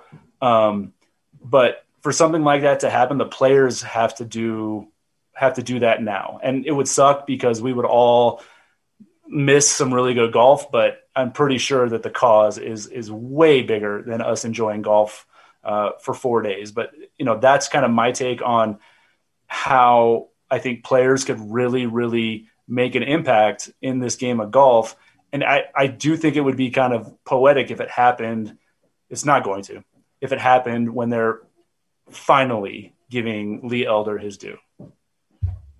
That's an interesting point, Mathis. I agree 100% that the players are probably where it starts. I don't know if Tiger Woods is the right person. I mean, he should. He needs to. He probably won't. Because that's just not who he's been in his career. I don't think any of this is actually going to happen. This is pie in the sky. What the perfect situation through my perspective of, really changing, being a transformative leader when you have that opportunity. No, I was listening to. I agree, and I was listening to a podcast not too long ago, or a TED Talk, I should say, and it was just talking about the plight of African American women.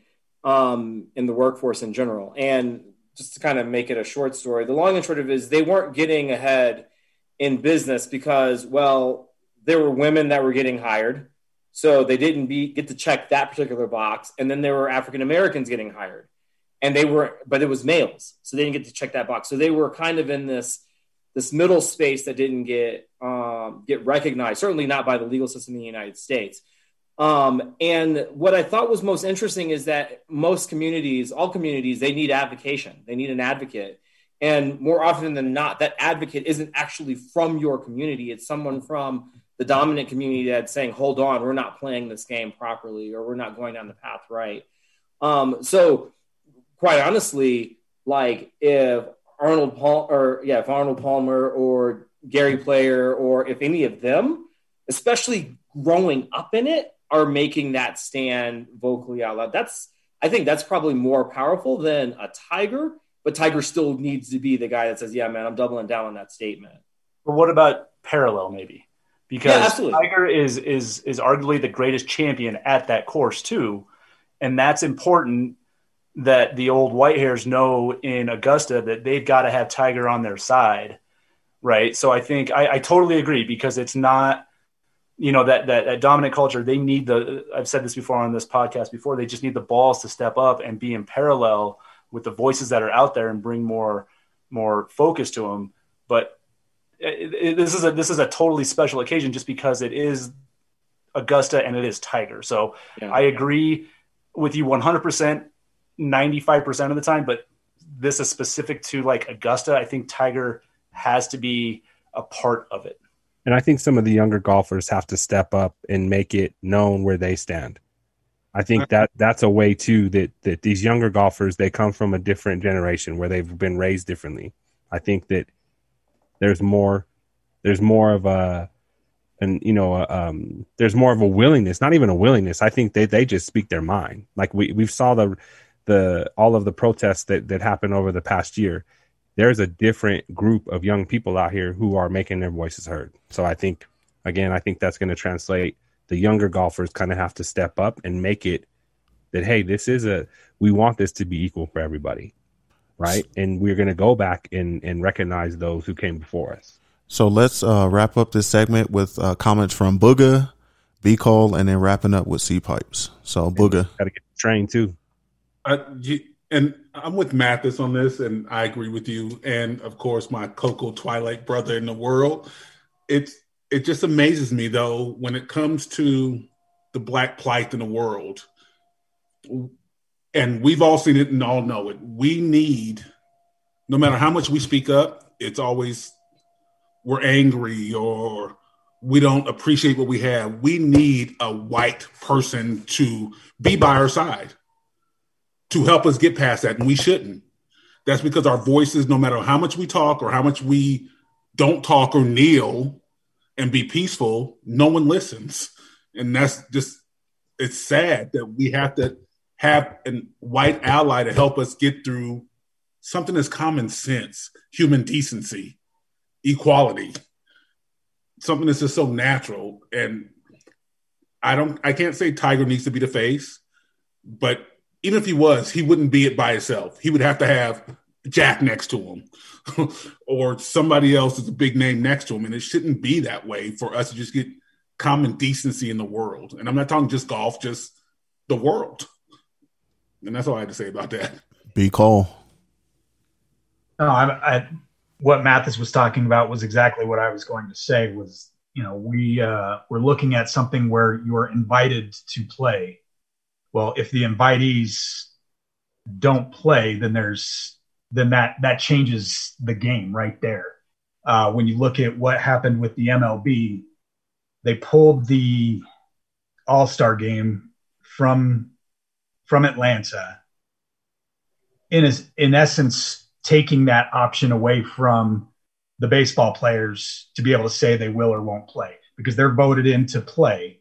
It's not like they're sent there to play, they're voted to play.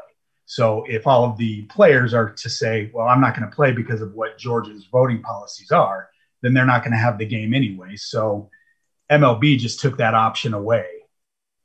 And that's what we need to look at in the sense of the Masters is just the players need to take the stand. And I'm not saying anything negative against the players. This happened last week. It's a week and a half out from when the actual tournament happened. The logistics and everything behind all of that is a nightmare. So this was just a crappy time frame, essentially. C Pipes. Agree with pretty much everything everybody said here, except for the Tiger component, because I think Tiger also sees a no-win situation at the same time, because, Tiger's a guy that's hung out and played golf and known to hang out with, our former president a lot. Right. So I'm not saying what side he's on. I'm just saying we know the internet these days. So Tiger comes out and makes a statement, and then somebody hits him with a "this you" tweet, with him with his arm around Donald Trump. So, I mean, it's really a no-win for him. I would imagine he sees a couple steps ahead. I hate to say it, maybe the accident probably bought him a free pass on this one to be able to not have to say anything with not really having an excuse, because it really is a no-win situation for him to bring anything up. And Train, wrapping it up. Yeah, I just think, I just echo everybody and what everybody said. To me, I think about everything and it's like, why not? Why not now? It should have happened. It didn't. So why not now? Change the name, be different. Like, let's not be afraid of this, of changing the world. Let's just not be afraid of that anymore. Like, everybody goes into tradition. Everybody goes into this old school stuff. It's like, let's just change, just blow it all up. Let's do something different. So that's my thoughts. Good thoughts. Good article. It was on the, I believe it was the New York Times. Go check it out. And as MD said, go check out Elder, man. He's a good guy to research and figure out. And thanks for the topic, man. I know this is, fellas, in your comments, I know this is a heavy one, but we appreciate all the thoughts. Really do. Yes, indeed. So let's turn to something fun. So let's say you were warming up for the Masters and you're playing. Give me a couple of songs that are playing on your playlist when you're getting ready to tee off on hole one. So let's start with C Pipes. So I think everybody knows what I'm playing here, right? I'm probably going with probably a top 40s playlist, because since everybody says that Drake is a little bit top 40s now or something, so I'll probably do that. Maybe a little Taylor 0 Swift. to 100. Real quick. Little T Swift, maybe. Little Ariana Grande, then a little Drake to something spicy. Spicy. Let's throw it to Who's next? B Cole. Yeah, I looked at it. You can't talk right now because he's so upset. No, you like what you like. It doesn't matter to me. You like what you like. But if I'm playing the Masters, if I'm getting down there, I'm going to make a all Georgia playlist. So I'm looking at your Outcasts. I'm looking at your Ludacris's, Goody Mob, Killer Mike. Throw some REM in there. Little Ray Charles, Otis Redding. Have some fun with it. Georgia, Nice. Florida line. What? No. What? No. And Chocolate Choco Twilight. Go ahead and give me your songs, please. My songs are nuts, man. I'm All Right, Kenny Loggins, because that's Caddyshack. Any Way You Want It by Journey. I think that's also Caddyshack. I Want Money, Barrett Song. LaGrange, ZZ Top. That's what my father-in-law used to practice to. That's actually a good one. Pride and Joy, Stevie Ray Vaughan. And All the Money in the World, Rick Ross. I like it. Throw the Ross in there for the MIA. Let's Okay. go. Let's go to MD himself. Oh man, my playlist it wouldn't change whether it's Augusta or Riverdale or wherever, but just a couple of songs that are on this list. Jay-Z and Rick Ross. Fuck With Me, I got it. Some Grave Diggers.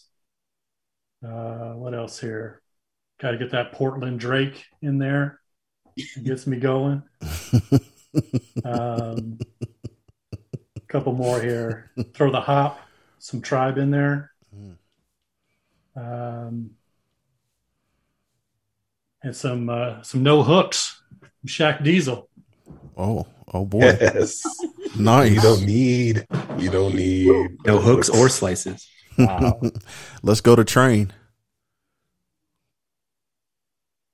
Brian got to it before I did, but I'm playing all Outkast and Goody Mob, Dungeon Family. That's basically it. First song is Dirty South. That's where I'm at. Yes, like sir. It. Let's go with Dan the Answer Man. So I stuck with the Wu-Tang theme. So, number one coming in with The Mystery of Chess Boxing. Remember when we were in C-Pipe's room back in the day and the video came on? Ooh, ah, woo. So, and then second, As High as Wu-Tang Get. Don't sleep on it. Get you amped up. Mm-hmm. And then Shadow Boxing, Method Man, GZA. I'm going hard. I like it. And then fourth one, if I may, Bring the Pain, Method Man, Method Dan. Oh, there you go. And we're going to swing that to the Nature Boy himself. All right. This was pretty easy for me. My go-to music at any course, so music is important, right? When you're playing, you got to get in the rhythm. It's got to be the right music. It's put the Chronic on and just let it breathe. But then I also have been doing a lot of BB King based Amazon music. So whatever comes up based on BB King has really been working for me lately. So those are my two that I would go to right now. Booga. Listening to y'all are very aggressive. Very aggressive when it comes to I make love to my clubs and my ball. Oh. So I don't have a playlist per se. I have a station on my Pandora, and I got my Tyrese PlayStation and my Jagged Edge PlayStation. I want to love the way the air touches my ball. Wow. So I'm listening to nothing but 90s slow jams all day. Make love to the grass, young butterfly. Make love to the grass. Wow. I know I said Taylor Swift first, and it's tongue in cheek, but I'm surprised at all the 90s R&B you said Tyrese first. We're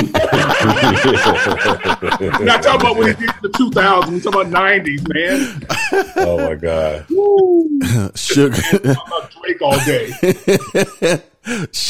Sugar. Oh man. I'm anything by James Brown. That's my dude. I love James Brown.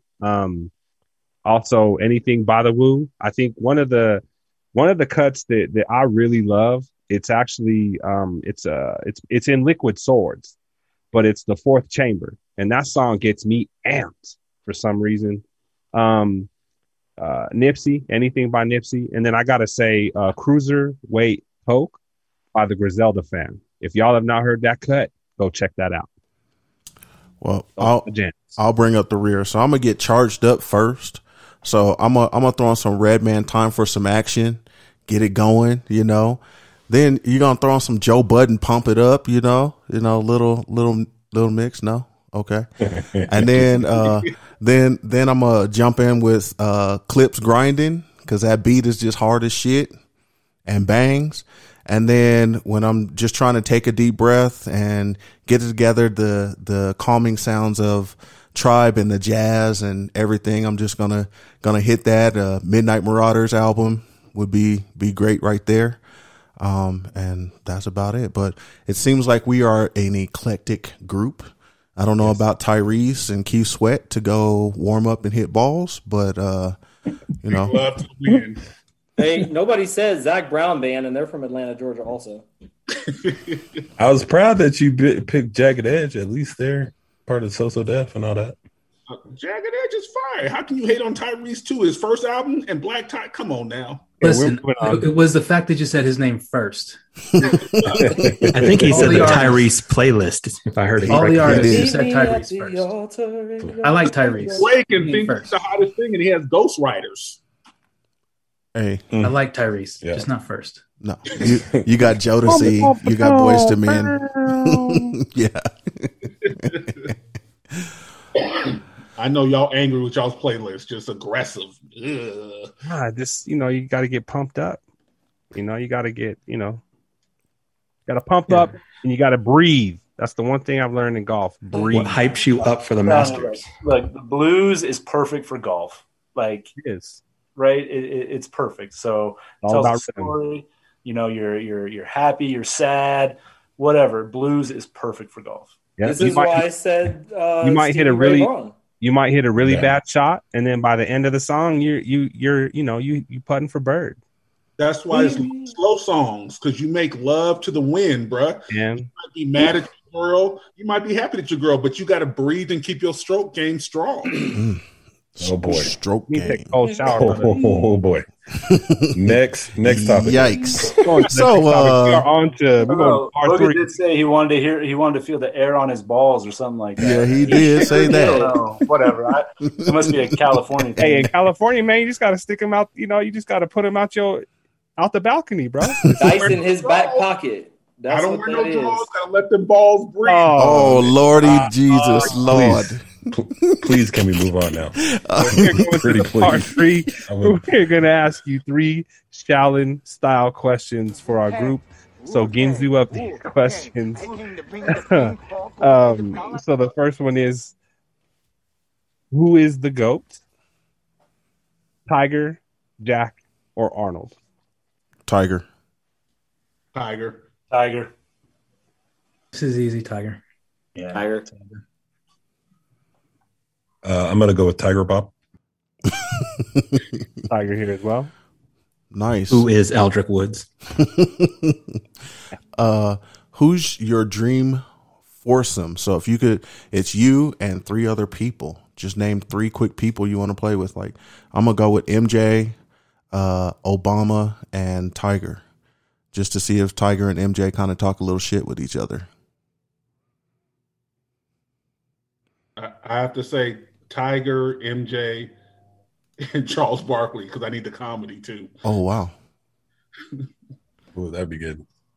I'm gonna go with Justin Timberlake, Steph Curry, and Tiger, of course. Timberlake's a good call. What? Timberlake. I'll go Timberlake, Tyrese, and one of the Jagadez brothers.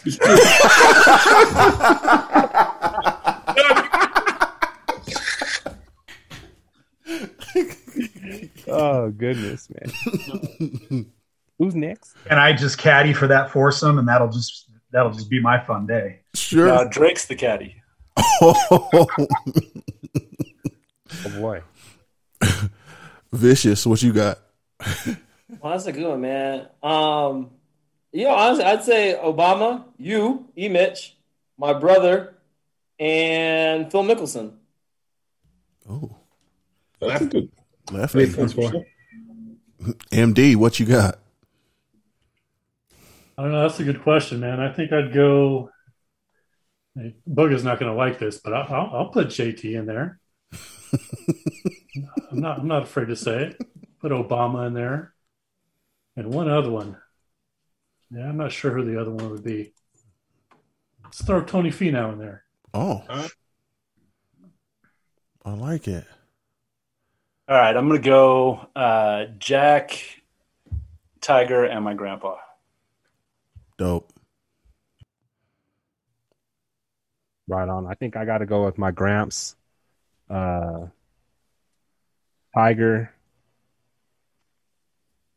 and probably Barkley, just so I could actually have a chance to beat somebody in that foursome. Oh boy. I'm pretty sure Barkley's still Barkley's probably better. He might be, but you never know, man. Brother's coming up. He plays more than you. a lot. Yeah, he does play a lot more than I do. He doesn't His swing is terrible. He does His swing is still terrible.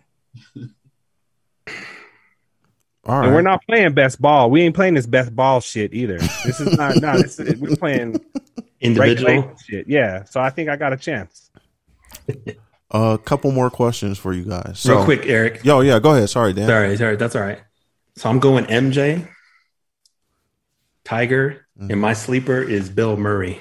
Oh, Bill Murray's a good shit. one. That's a good one. That's a real good one. Good one. I was really going to go Bill Murray, Kevin Costner, and Adam Sandler. Damn. Oh, You got the whole group. Yeah. Cosner, Cup huh? action. Caddy for you, Brian. Solid. Oh, wow. Ryan's a Movie man. buff. Those good ones. That was a good Got the one. movies. Yeah, that was good. So flat bill, curved, visor, bucket, or no brim at all. So I'm going flat bill. Curved. Are we talking about while golfing? Yeah. Yeah. Oh, I'm just asking because flat bill in life, but curve while golfing. Oh, okay. I think it depends on the fit, but that's just me. I'll wear all first. Because I always wear my glasses, so I've just kind of come accustomed to it. Doesn't like squish my glasses into my face, so I got to go flat bill all the time. You got to cock the hat to the side. No way it doesn't do that anymore. Oh, I feel like I've done all of the above on a golf course just to try to get the fit right. Yeah, vision and C pipes. The fits is all of what it's about. Guaranteed. I'm going buckets all day. If I could have a bucket hat every day of the week, I'd be happy. I'm with you, Train. I'm going bucket hat. Got those too. Got those. Got it. So my wife doesn't like my pick on bucket hats, actually, by the way. She just gave me a thumbs down. you gotta be comfortable, man.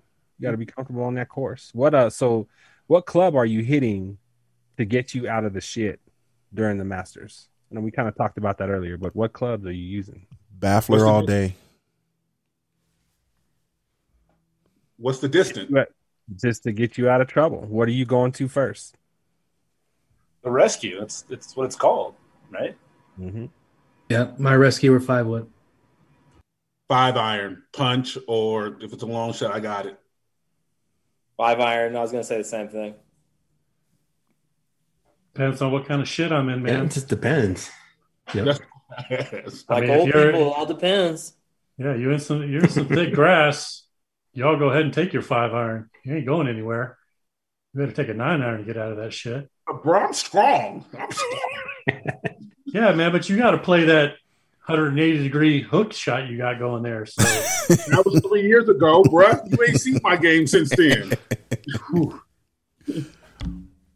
I'm coming to Denver. When y'all ready to play? When y'all season start? I'm coming to Denver. Couple months. Oh boy. Get out of this. You got to get out of the snow pattern first. Yeah, that shit sucks. So what? 7-iron over here, by the way. 7-iron. 7. Oh, okay. B. Cole. What you got?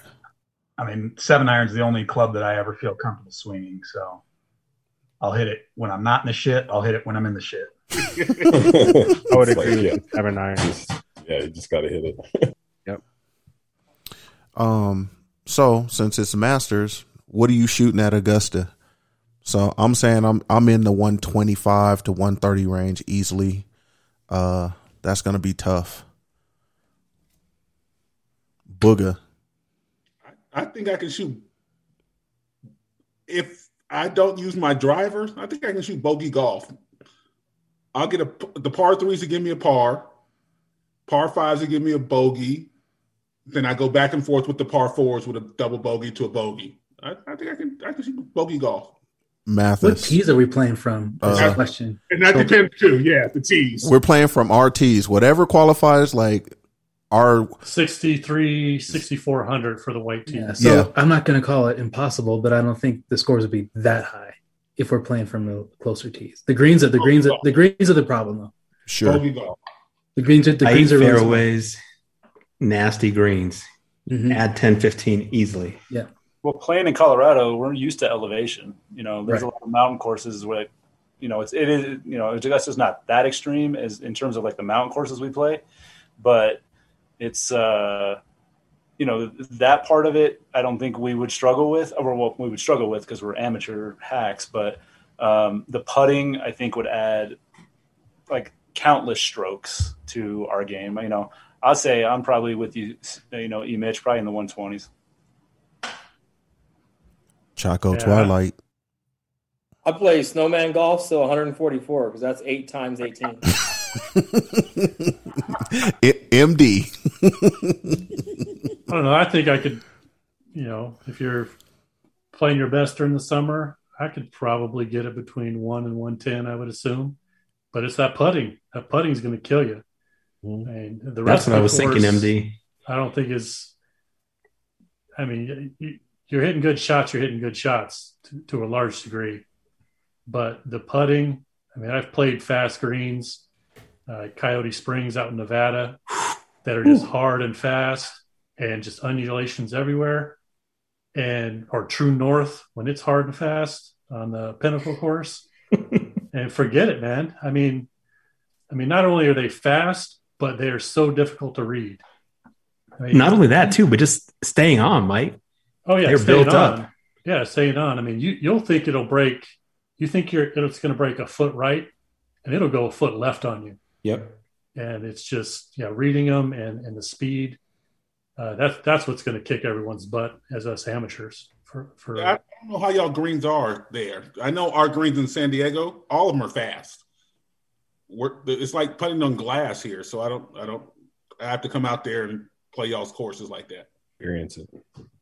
I mean, I think there's an advantage sometimes, just as much as a different disadvantage of just not knowing what you're getting into.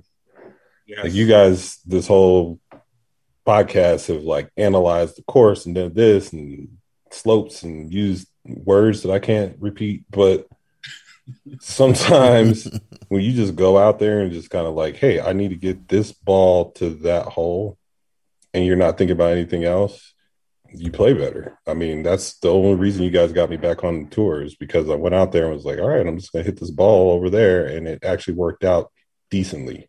Once I started getting in my head, the scores went amazingly up. Now, if you want to shoot good, you got to combine that, right? But I think just my point about it is, I don't think the scores would be abnormally high if we're playing from our appropriate tees. They're going to be high, but they're not going to be like, oh my gosh, like, I can't believe it. It's just going to be like, okay, well, dang, that was a little higher than I normally do, but I did all right. Well, I mean, that's for y'all. I'm saying that for y'all. For me, you never know. What are you shooting? I mean, what do you want to give me? That's for you to say. This is your prediction. Again, I'm just going out there playing. Right. Once we get to the end, we could. That's what I'm shooting. I'm just gonna be honest. I'm gonna stop counting at 150. Yikes! Just go snowman with me. That's 8 times 18. I'm just gonna be honest, man. I mean, I think this is a very hard course. I don't think anybody can go there who is an amateur and do well at all. I really don't. I think that this is the Masters. It's a different course. It's a difficult course. I'm gonna stop counting at 150. I think if you break 120, you're all right. You break 110, you just walk away very, very happy. Mm-hmm. It's a tough course. I can't agree, because every course you play is going to be tough. And I don't know the courses y'all play, but I played Pebble Beach before. I played Monterey Bay before. At Pebble Beach, I shot a 110. And that's all water. So you can't tell me the Master that this is going to be harder than Pebble Beach. It all depends on the tees you're playing from and what shot you're trying to do, to me. If you think you're going out there and, okay, I'm shooting a 62 from the tips, okay, you're lying. But if we're shooting from where we usually shoot, and he's talking about 6,800, the courses y'all play in Colorado, some of the courses have to be longer than 6,200, correct? It depends on the tee box. Yeah. Play to your abilities. Well, I think what the one thing is, you got to play all out together at once. And then I think you have a better idea. Yeah. So with that, I think we're going to get into the next segment of the pod. We're going to get into the 2021 Masters picks. Who's the one and only master? Yes, indeed. Show enough. So, E, why don't you go ahead and get it started with who you think is going to go ahead and take this major? All right. So, you had some notables as past winners: DJ, Tiger, Patrick Reed, Jordan Spieth, Bubba. I know a lot of people look, but I'm going to go JT. He's made 9 of 10 cuts this year. He had a big win and is playing well. I like Jordan Spieth, but it's kind of hard to go from a win, back-to-back wins like that, but it'd be impressive if he did that. I'm kind of on Brooks Koepka a little bit, but I just don't know how the knee is holding up, and I don't know what's going on there.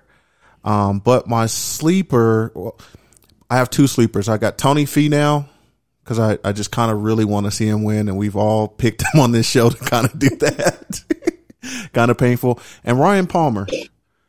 I like him. 10 of 11 cuts, consistent.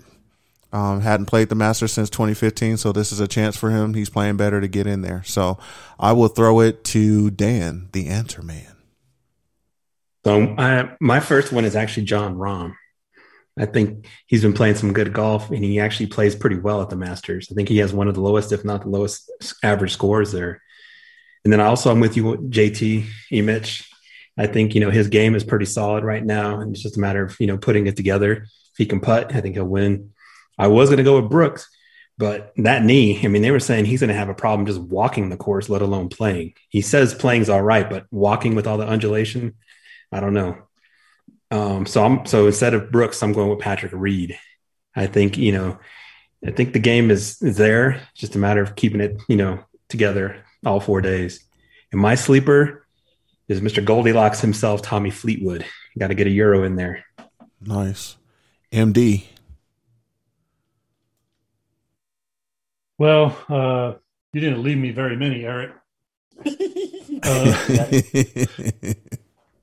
You got like 6 picks and 5 sleepers. It's just kind of thinking about who's going to, what the course is like. And there's never been a back-to-back, or there's only been 3 back-to-back winners. So DJ's out. Plus his game is kind of crap right now. Jon Rahm, Dan doesn't have kids, but when that first one comes, it affects things. It's a wrap. Who else? Rory, new coach, seems like he's still working on stuff. But there's no swimming pools at Augusta, so maybe he'll be all right. Oh boy. So my pick's actually Tony Finau, and he's not a sleeper. He comes through in majors. He's played in 18 majors, and he's got 8 top 10s. So as a percentage, that's 44% of the time he's finishing in the top 10. 2 other guys that are near that number, Tiger and Jack, at 47%. Albeit, small sample size, but that's rarefied air right there. Plus, there's like this, Riviera and Augusta correlation. Whoever plays well at Riviera, has a good chance at the Masters. Tony Finau's in that playoff at Riviera. So yeah, that's my pick. As far as sleeper goes, not really sleeper. He's probably second tier. I'm gonna go with Cameron Smith. He had top 4 at Riviera. I think he was 5th at the Masters last year in November. So yeah, I'm gonna go with Cam Smith as a second. Or actually, he was second in the Masters. That's right. So those are my 2 picks. Nice. Let's go to Booga. I'm an accountant, but I don't know calculus like MD was putting out there with percentages and stuff. I had to start. I only got 10 fingers, 10 toes. I broke out my calculator. But I'm going with DJ because he has struggled and usually gets hot around this time. And that's what he does. I thought about Rory and his new coach, but I think Rory has a swing back, but not his heart back yet. So I don't think he'll be in the top 10, but I don't think he's going to win it. Jordan Spieth, good chance because he won last week and he's got his swing back. But my sleeper is Bubba Watson. So DJ and Bubba Watson is my sleeper. Nice. Mathis. All right. So MD, I'm going to kind of push back and agree with you at the same time. So I'm going with Jon Rahm. I have kids, but if I was as wealthy as him, I could pay somebody to get up and take care of that child while I'm getting ready for the Masters. So I would have nothing but like that overwhelming joy if I just had a kid, but I really don't have to take care of it for a week or 2 or whatever. Like I get it. Been there. But he, you think about the match play, he was the only player in the top 20 to make it to the Sweet 16. He is playing well, and now he has like even more motivation. So that's kind of my reasoning there. But I love the Cameron Smith pick as well. So those are my two. There's just something about him that I just feel he was there last year, and even he's been improving each year, I think, in the last 3 years of the Masters. So, I'm going Jon Rahm and Cameron Smith. But I also want to say you name dropped two of my favorite courses, my home course of Highland Hills and Riverdale. So thanks. I appreciate that as well. Sea pipes.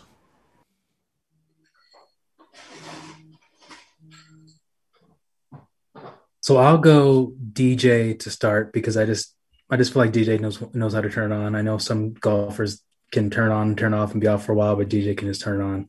A sleeper is nobody's mentioned, so I'm just going to mention his name just because technically he's not a sleeper, but at Augusta he is, because I don't think anybody thinks he can win with his style, is Bryson. So I'll just go with Bryson as a sleeper just to see if he can beat it up. If he wins the Masters with his game, I'll be for it because it'd be interesting to watch, and it'll be sort of like this weird science experiment. That's not that I'm pulling for him. I just think it'll be fun to watch. Nice. B. Cole. I was going to go with DJ, the same reasons everyone's been commenting. And then just to stick with my style, some Colin Morikawa. Like it. Train, who you got for the Masters?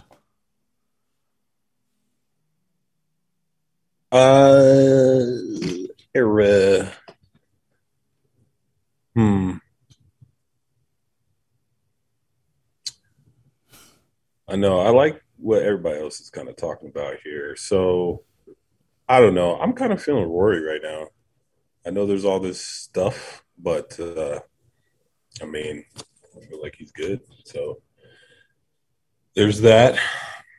And then my sleeper, but, like, I think it would be really dope if Jordan Spieth followed up what he just did with a Masters win. That would be pretty dope. So I'll pick those two.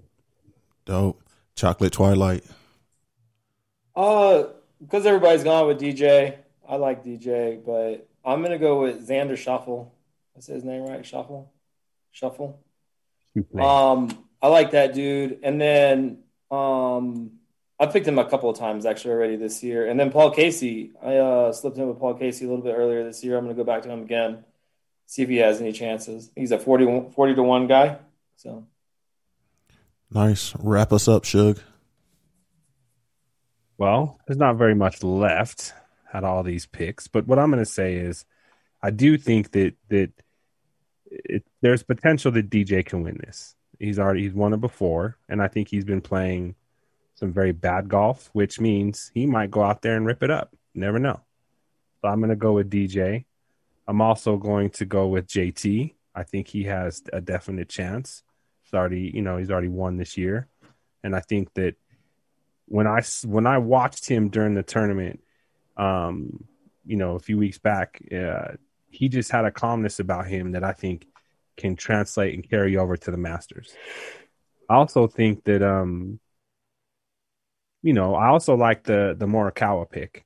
I think that he doesn't really putt well, but I think he's accurate and can drive. So I think he has a chance. But the one thing that was interesting to me about Spieth is that go check out all these different. We were talking about like all the odds and all the crazy shit that you can bet on. Whether it's strokes, whether it's the top golfer in a specific country, head to heads, whatever, right? But a lot of people are putting money down 5 to 1, and that's where the odds were this evening. That Spieth won't even make the cut, which I think is just ludicrous. I think that's just a stupid bet. Whoa. But I think that's kind of cold blooded. But those are my picks, man. That's it. Nice. Well, we'll see what happens. We got a couple of days to kick off the Masters. So if you guys were patrons and you're watching the Masters, what are you smashing? Like, they have this menu that the price hasn't changed in probably a long time, if not ever. What are you smashing when you get on the course to go watch these guys play? So let's go to C Pipes. Everything looks good, but what I hear is the best, or the underrated thing on the menu here is the ice cream sandwich. The peach ice cream sandwich sounds banging. Everything else fine. I mean, the pimento cheese, unpopular opinion, it's not that tasty. It's really not that good. It's kind of overrated. Mm-hmm. But I mean, respect to the masters. But the ice cream sandwich is where it's at. Hey, Chuck, man, that's my aiming corner right there, bro. I'm with you on it. Ice cream sandwich, especially Georgia peach ice cream. You can't beat it. Family from Atlanta, so yeah, that's the ticket right there. Booger, what you smashing? I'm switching out between chicken sandwiches and the ice cream sandwich. I don't eat breakfast, so I don't worry about that. But that ice cream sandwich, I can probably just like rub that over my body. Whoa. Dude, this dude's always rubbing something and feeling something on his body. Man. I keep my sexy Booger Sugar. Dan, the answer man. Wow. You guys know I'm an engineer, so I'm analytical. So I got $18 budget, like you said. I'm starting with some breakfast, $5. Going with a sausage biscuit, chicken biscuit, bottle of water. Started off right because we're going to be there all day, right? Yep. For lunch, you got to go with the pimento cheese just because you're at Augusta. You got to do it. Then you got to follow it up with a Master's Club sandwich and a soft drink because I don't drink alcohol. So I got my $6. And then I got a little dessert towards, later in the day. Got to go with the Georgia peach ice cream sandwich and a bottle of water because it's going to be hot there. So I'm sitting at what, $15? I got $3 left. I have two options.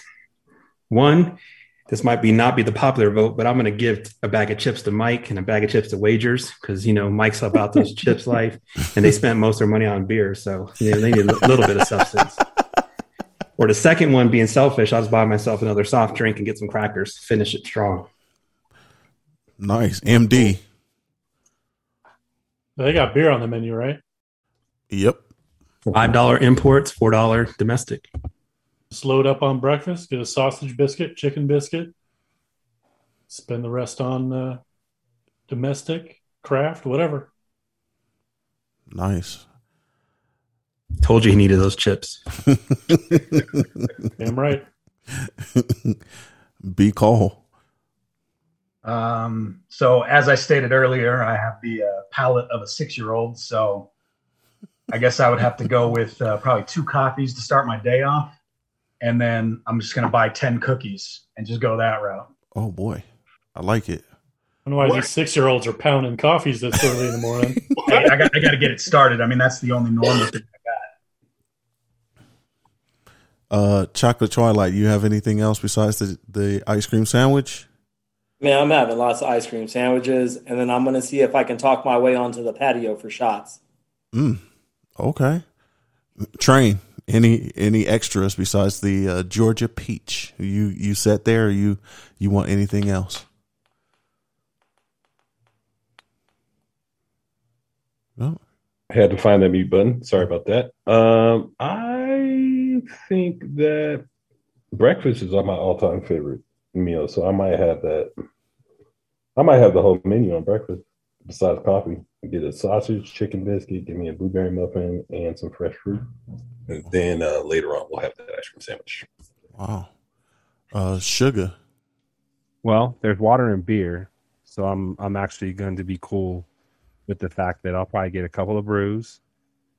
I gotta slap both of them, the biscuit sandwiches, and I'll probably get that barbecue sandwich for lunch. And I think I can make that all work under the $18 ODB budget. Yeah.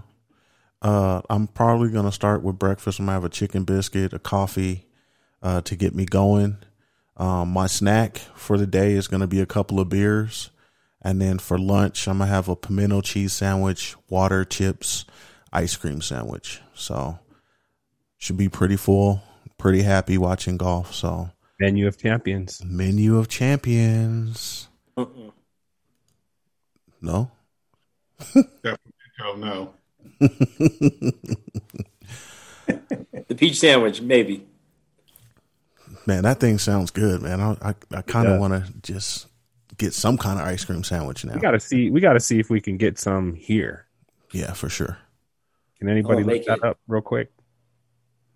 Let's check that out. Is it a sugar cookie or is it a chocolate chip cookie? I don't remember. I think it would have to be. It couldn't be chocolate though. I think if it was it's Got to be a sugar.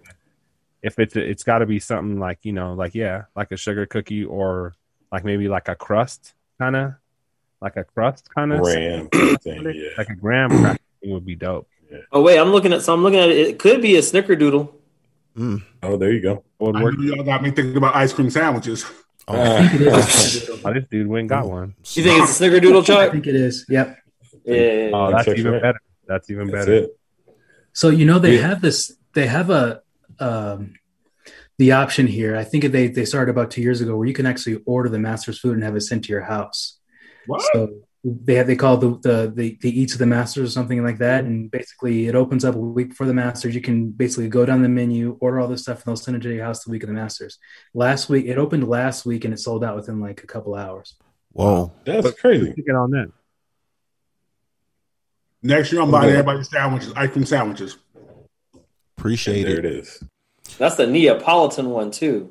That's all the colors represented. Yes, sir. I like mine traditional. We are getting to the time of the show where we get into our hating of the week. And the hating of the week is brought to you by Golf Gents. Let's hear from them.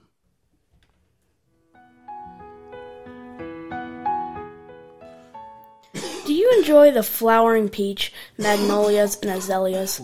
Then you should head over to golfgents.com right now to get your Masters collection gear. From the Metal Masters to the Amen collection, Golf Gents has you covered. Use code MASTERS and you will receive 25% off your order. Head over to golfgents.com right now. What are you waiting for? Nice. Golf Gents. So, popular topic for our show, what we're hating on for the week. So this is our time of the week to let loose and talk all the shit we want about something that we can't stand. And so let's start with Dan the Answer Man. This was actually tough because I'm actually pretty happy, so I can't really hate on much. So I'll just choose the weather because it's easy to hate on it. Here in Colorado, we talked about it earlier.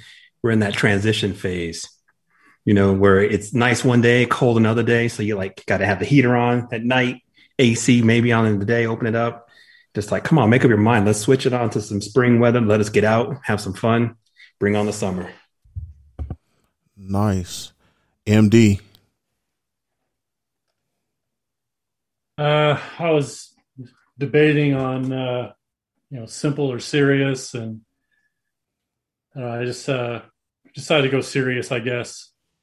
So, the thing I'm hating on this week is, I hate fear-based products, companies, movements, mindsets where people are basically trying to profit off of, prey on people's fears.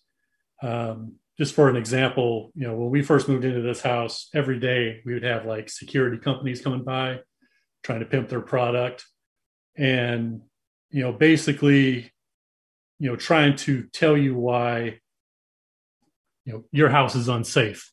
And they just listing off reasons trying to, instill fear on so that you'll buy their product or whatever.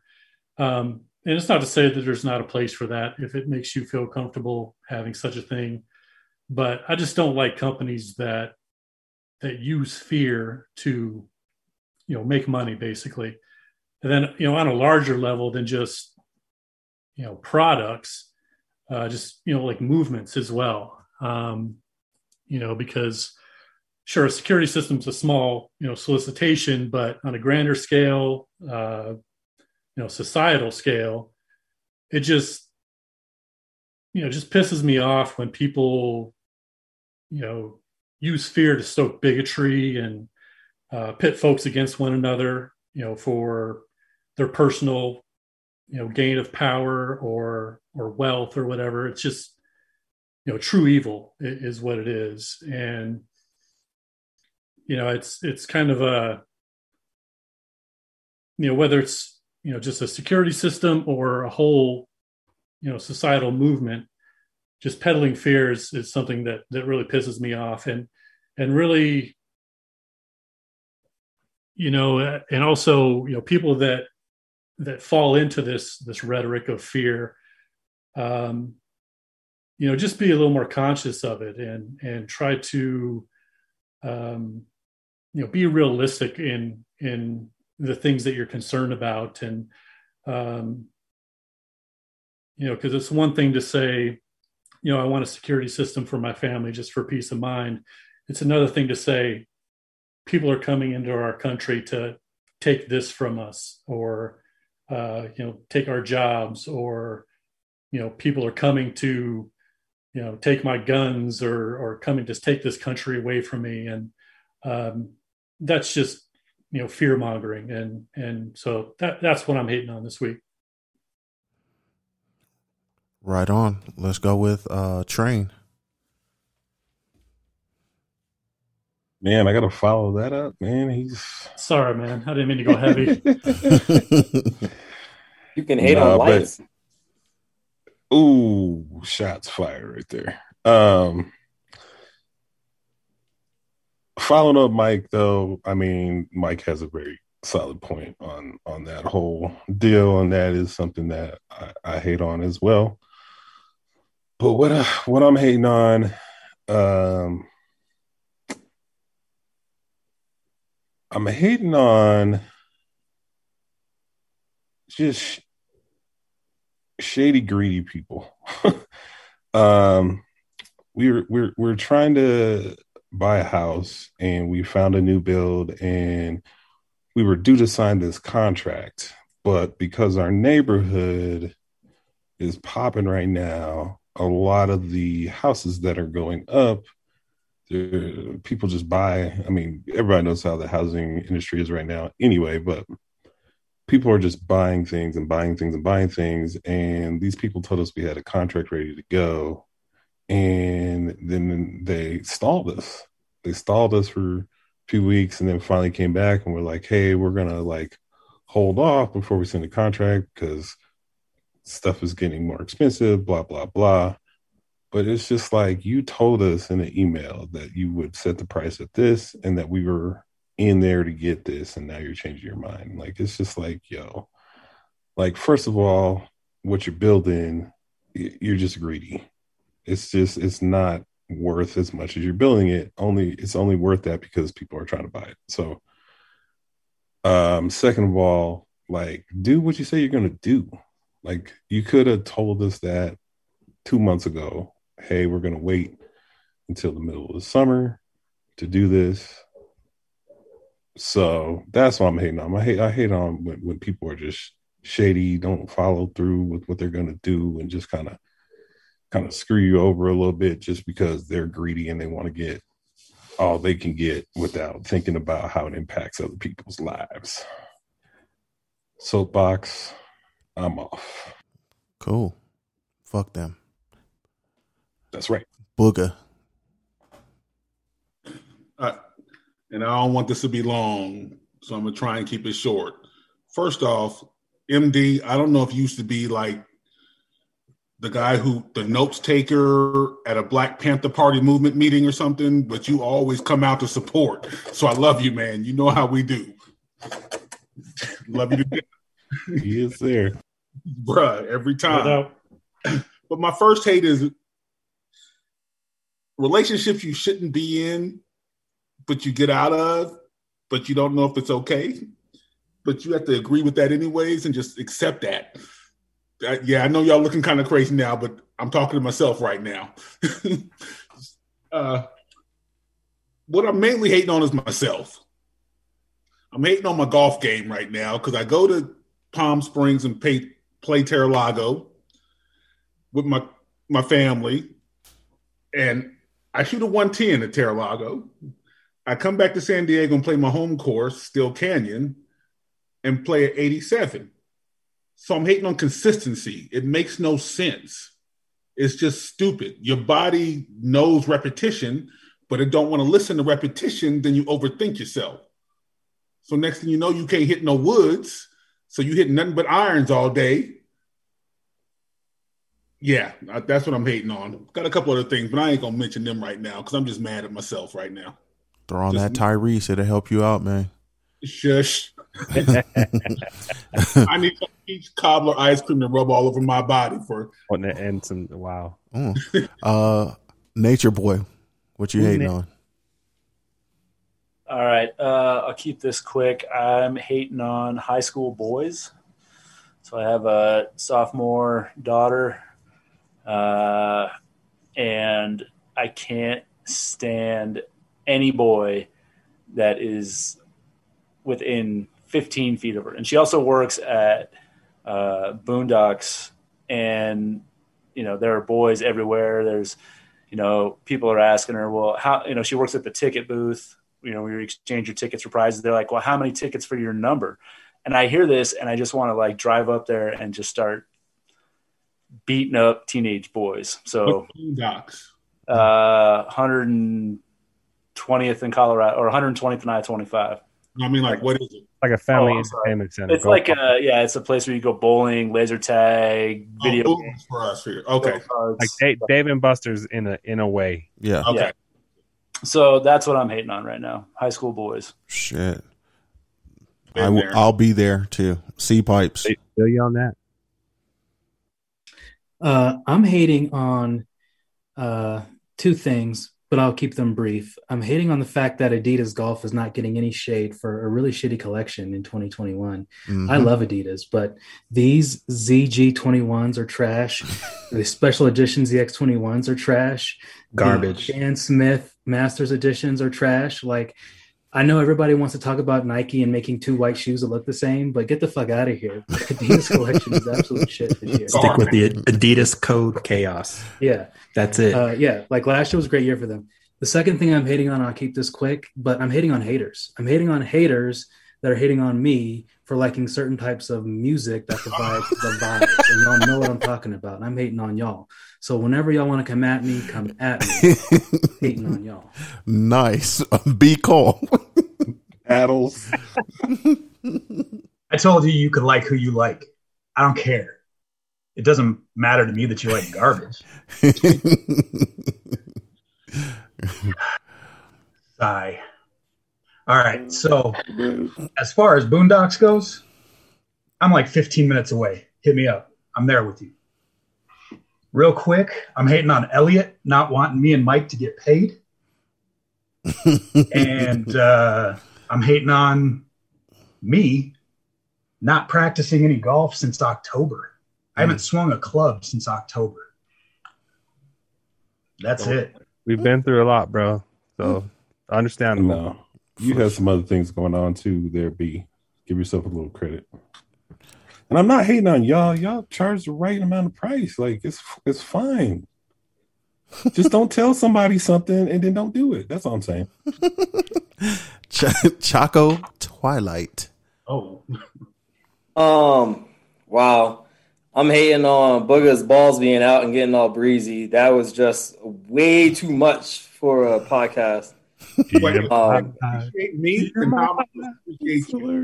I don't hate you. It's just your balls out. That's a different thing. My balls are me. And we're gonna make sure you put your clothes on when we go play golf, man. Got his dice in his back pocket. I don't even know what to do. Right? So So that was one. I want to hate on undulation because that's been the word of the podcast for what it's worth. But how could you hate an undulator? They undulate in the booty club. They undulate all over the place. So I feel like I want to hate on undulation, but I can't. You just got to love that kind of thing. My balls undulated sometimes. No thanks. No, thank you. Our pass. And then I'm going to take a page out of Chuck's book, just on the serious tip.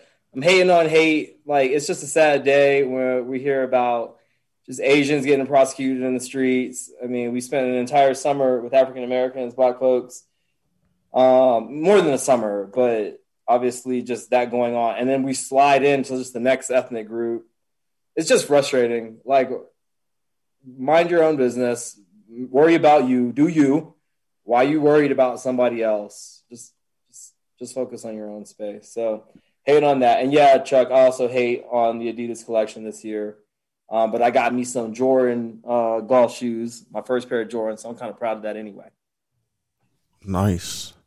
I will go before Sugar wraps it up. So I'm going to switch to the other brand, to Nike. They put out them bullshit non-mastered color. I don't know what the fuck is going on. To me, like, just give me the green and white colorway. Make it dope. Do something with it. We have all these players out here now. I will say, I think I sent it out to C Pipes and a couple people. The Finau collection was on some heat.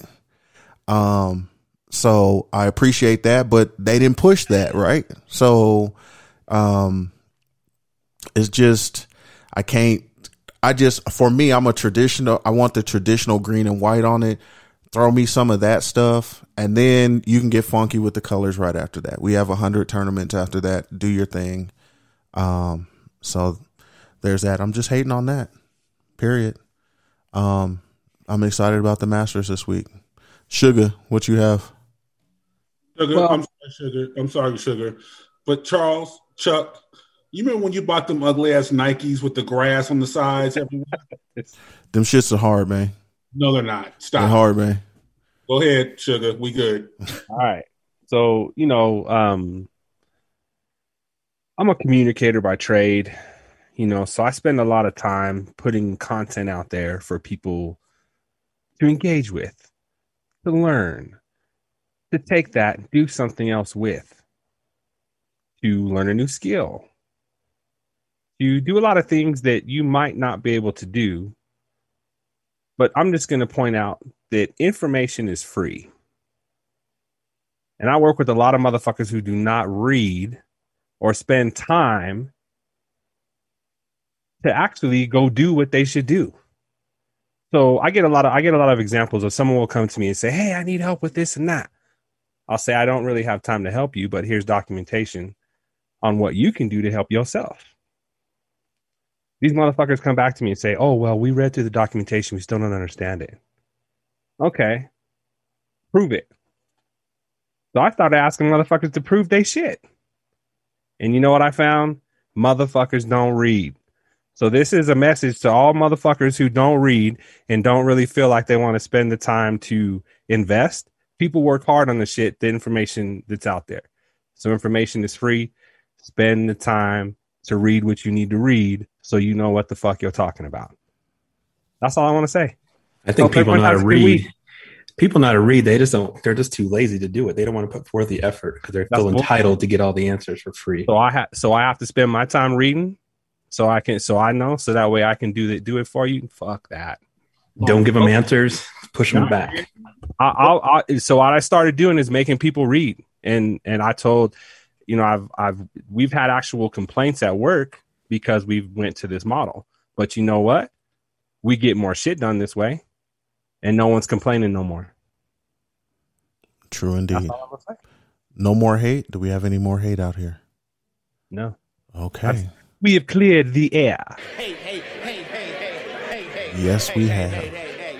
So we're wrapping up this. Huh? Go ahead. I love you guys. In case you didn't know. Oh, thanks, Booger. Thank you, sir. Well, let's roll that love into the shout out. So go ahead and give your shout outs, whatever you want to shout out and everything. I will start calling on people. So Train, give your shout outs. Man, just this collective of people on this podcast. I want to shout every single one of you fellas out. This is such a dope thing to do. Obviously, got to shout out the family. My stepson, Jake, got accepted to CU and the Carroll School of Mines. Nice. Deciding between those two, see what he's going to do. Obviously, my lovely wife, Emily. She's just an awesome person. And then, that really covers it. That's my world right there, is you fellas and my fam. Bam. So shout y'all out. All right. Booger. Oh, I have to shout out my peoples, my family, Eric, my cousin, Johnson's how we do. Y'all on here, appreciate you all, the ones I know. We always have good laughs. The ones I don't know, hope we get to do that soon. Shout out, I have to go with Elliot. Shout out my kids. My daughter's the shit. My son's the shit. But my daughter going to University of Hawaii, full scholarship. She put in her work. Love that. Shout out Selena.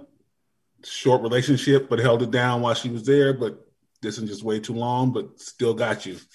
And that's about it. I'm good. All right. MD. So just want to shout out the Hard Knock Slice group. We have our own little mini tour over the summer. So just shout out to you guys, the guys on the pod here. So, Dan, Chuck, Brian, Vish, Elliot, Eric, not on the pod. Kathy's part of the group, Wagers, Blaine, Martin, Marcus. We're actually expanding this year. So I'd like to officially welcome Mathis to our group.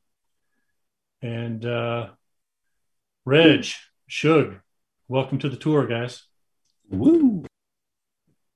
Nice. Can't wait till y'all see how high my score goes. That's awesome.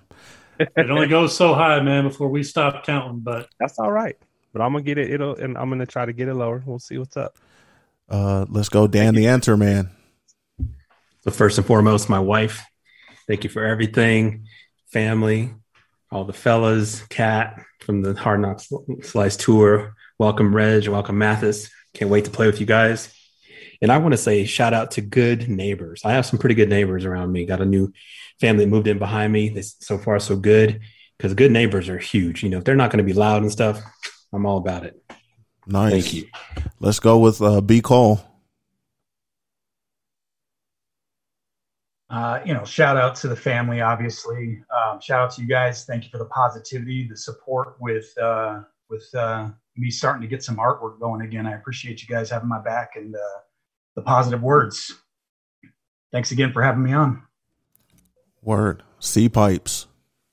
Of course, shout out to you guys, but shout out to science. I think this summer's shaping up to work out well for us getting that vaccine popping. So it's about to be hot boy summer. I don't know about y'all, but definitely for me. He just said hot boy summer. City Get Boys number 2 this Friday, Chuck. City Boys is up.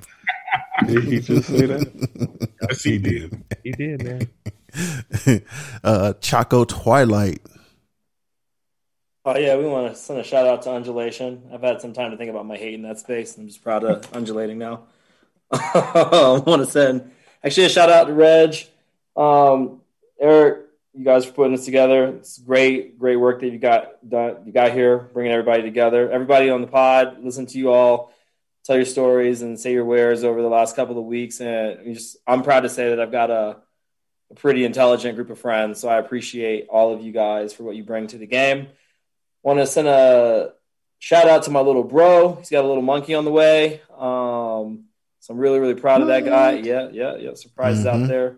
Do this summer. And I want to send a shout out to the girlfriend. She holds it down. I think I found a good one there. And then to the rest of the fam. Just, fam, friends, that's kind of what that pins us up. That's the underpinning of life. And I'm proud and fortunate to say I've got pillars in both those spaces. So that's my story. Word. Undulate.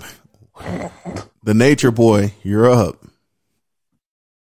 All right. Well, first off, thanks for the Hard Knock Slice. I'm super excited. That just made my day, my week. So I really appreciate you guys giving me the opportunity to be a part of what I've really come to understand better through this podcast and really hear your guys' stories and the connections you have. So I'm really looking forward to being a part of that. So, obviously a huge shout out for that. So thank you. Shout out to my family, my 2 girls, my wife. They are amazing. They're why I do everything I do. Got to give a shout out to all my fellow educators. Keep your heads up. It's almost summer. So, yeah, that's really about it. So, and I got to everybody on this podcast, obviously, like to have the camaraderie come on and be able to, talk about serious stuff, but joke around and just, give each other the business. It's super enjoyable and a good part of the self-care that I've been, hopefully we're all being mindful of doing for ourselves, because that's important. So thanks, guys. Nice. Beige brother number 2, Sugar, what you got? Well, obviously, shout out, to everyone on this pod. Thank you for joining. This is something that, we've been considering doing for a long time, and to really make it happen. This is a beautiful thing. So thank you for being on this journey with us. Thank you to the listeners. Please continue to share this message.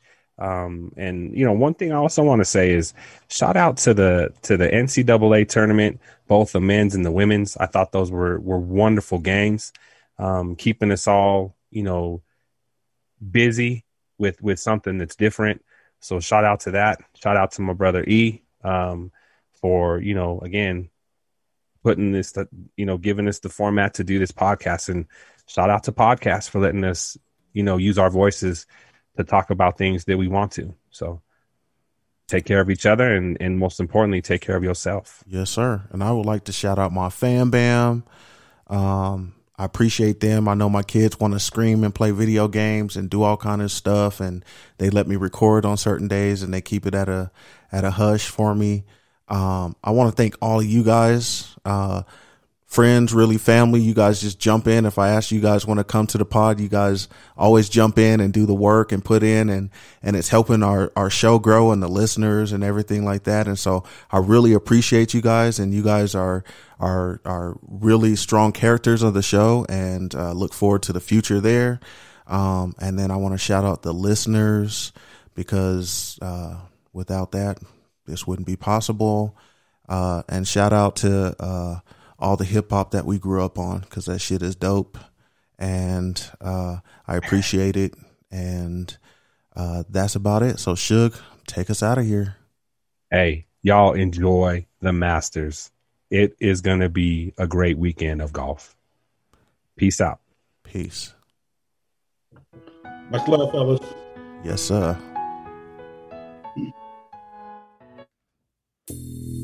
KZZ on the beats, yeah. Don't be alarmed, we're Negroes. Yes, sir.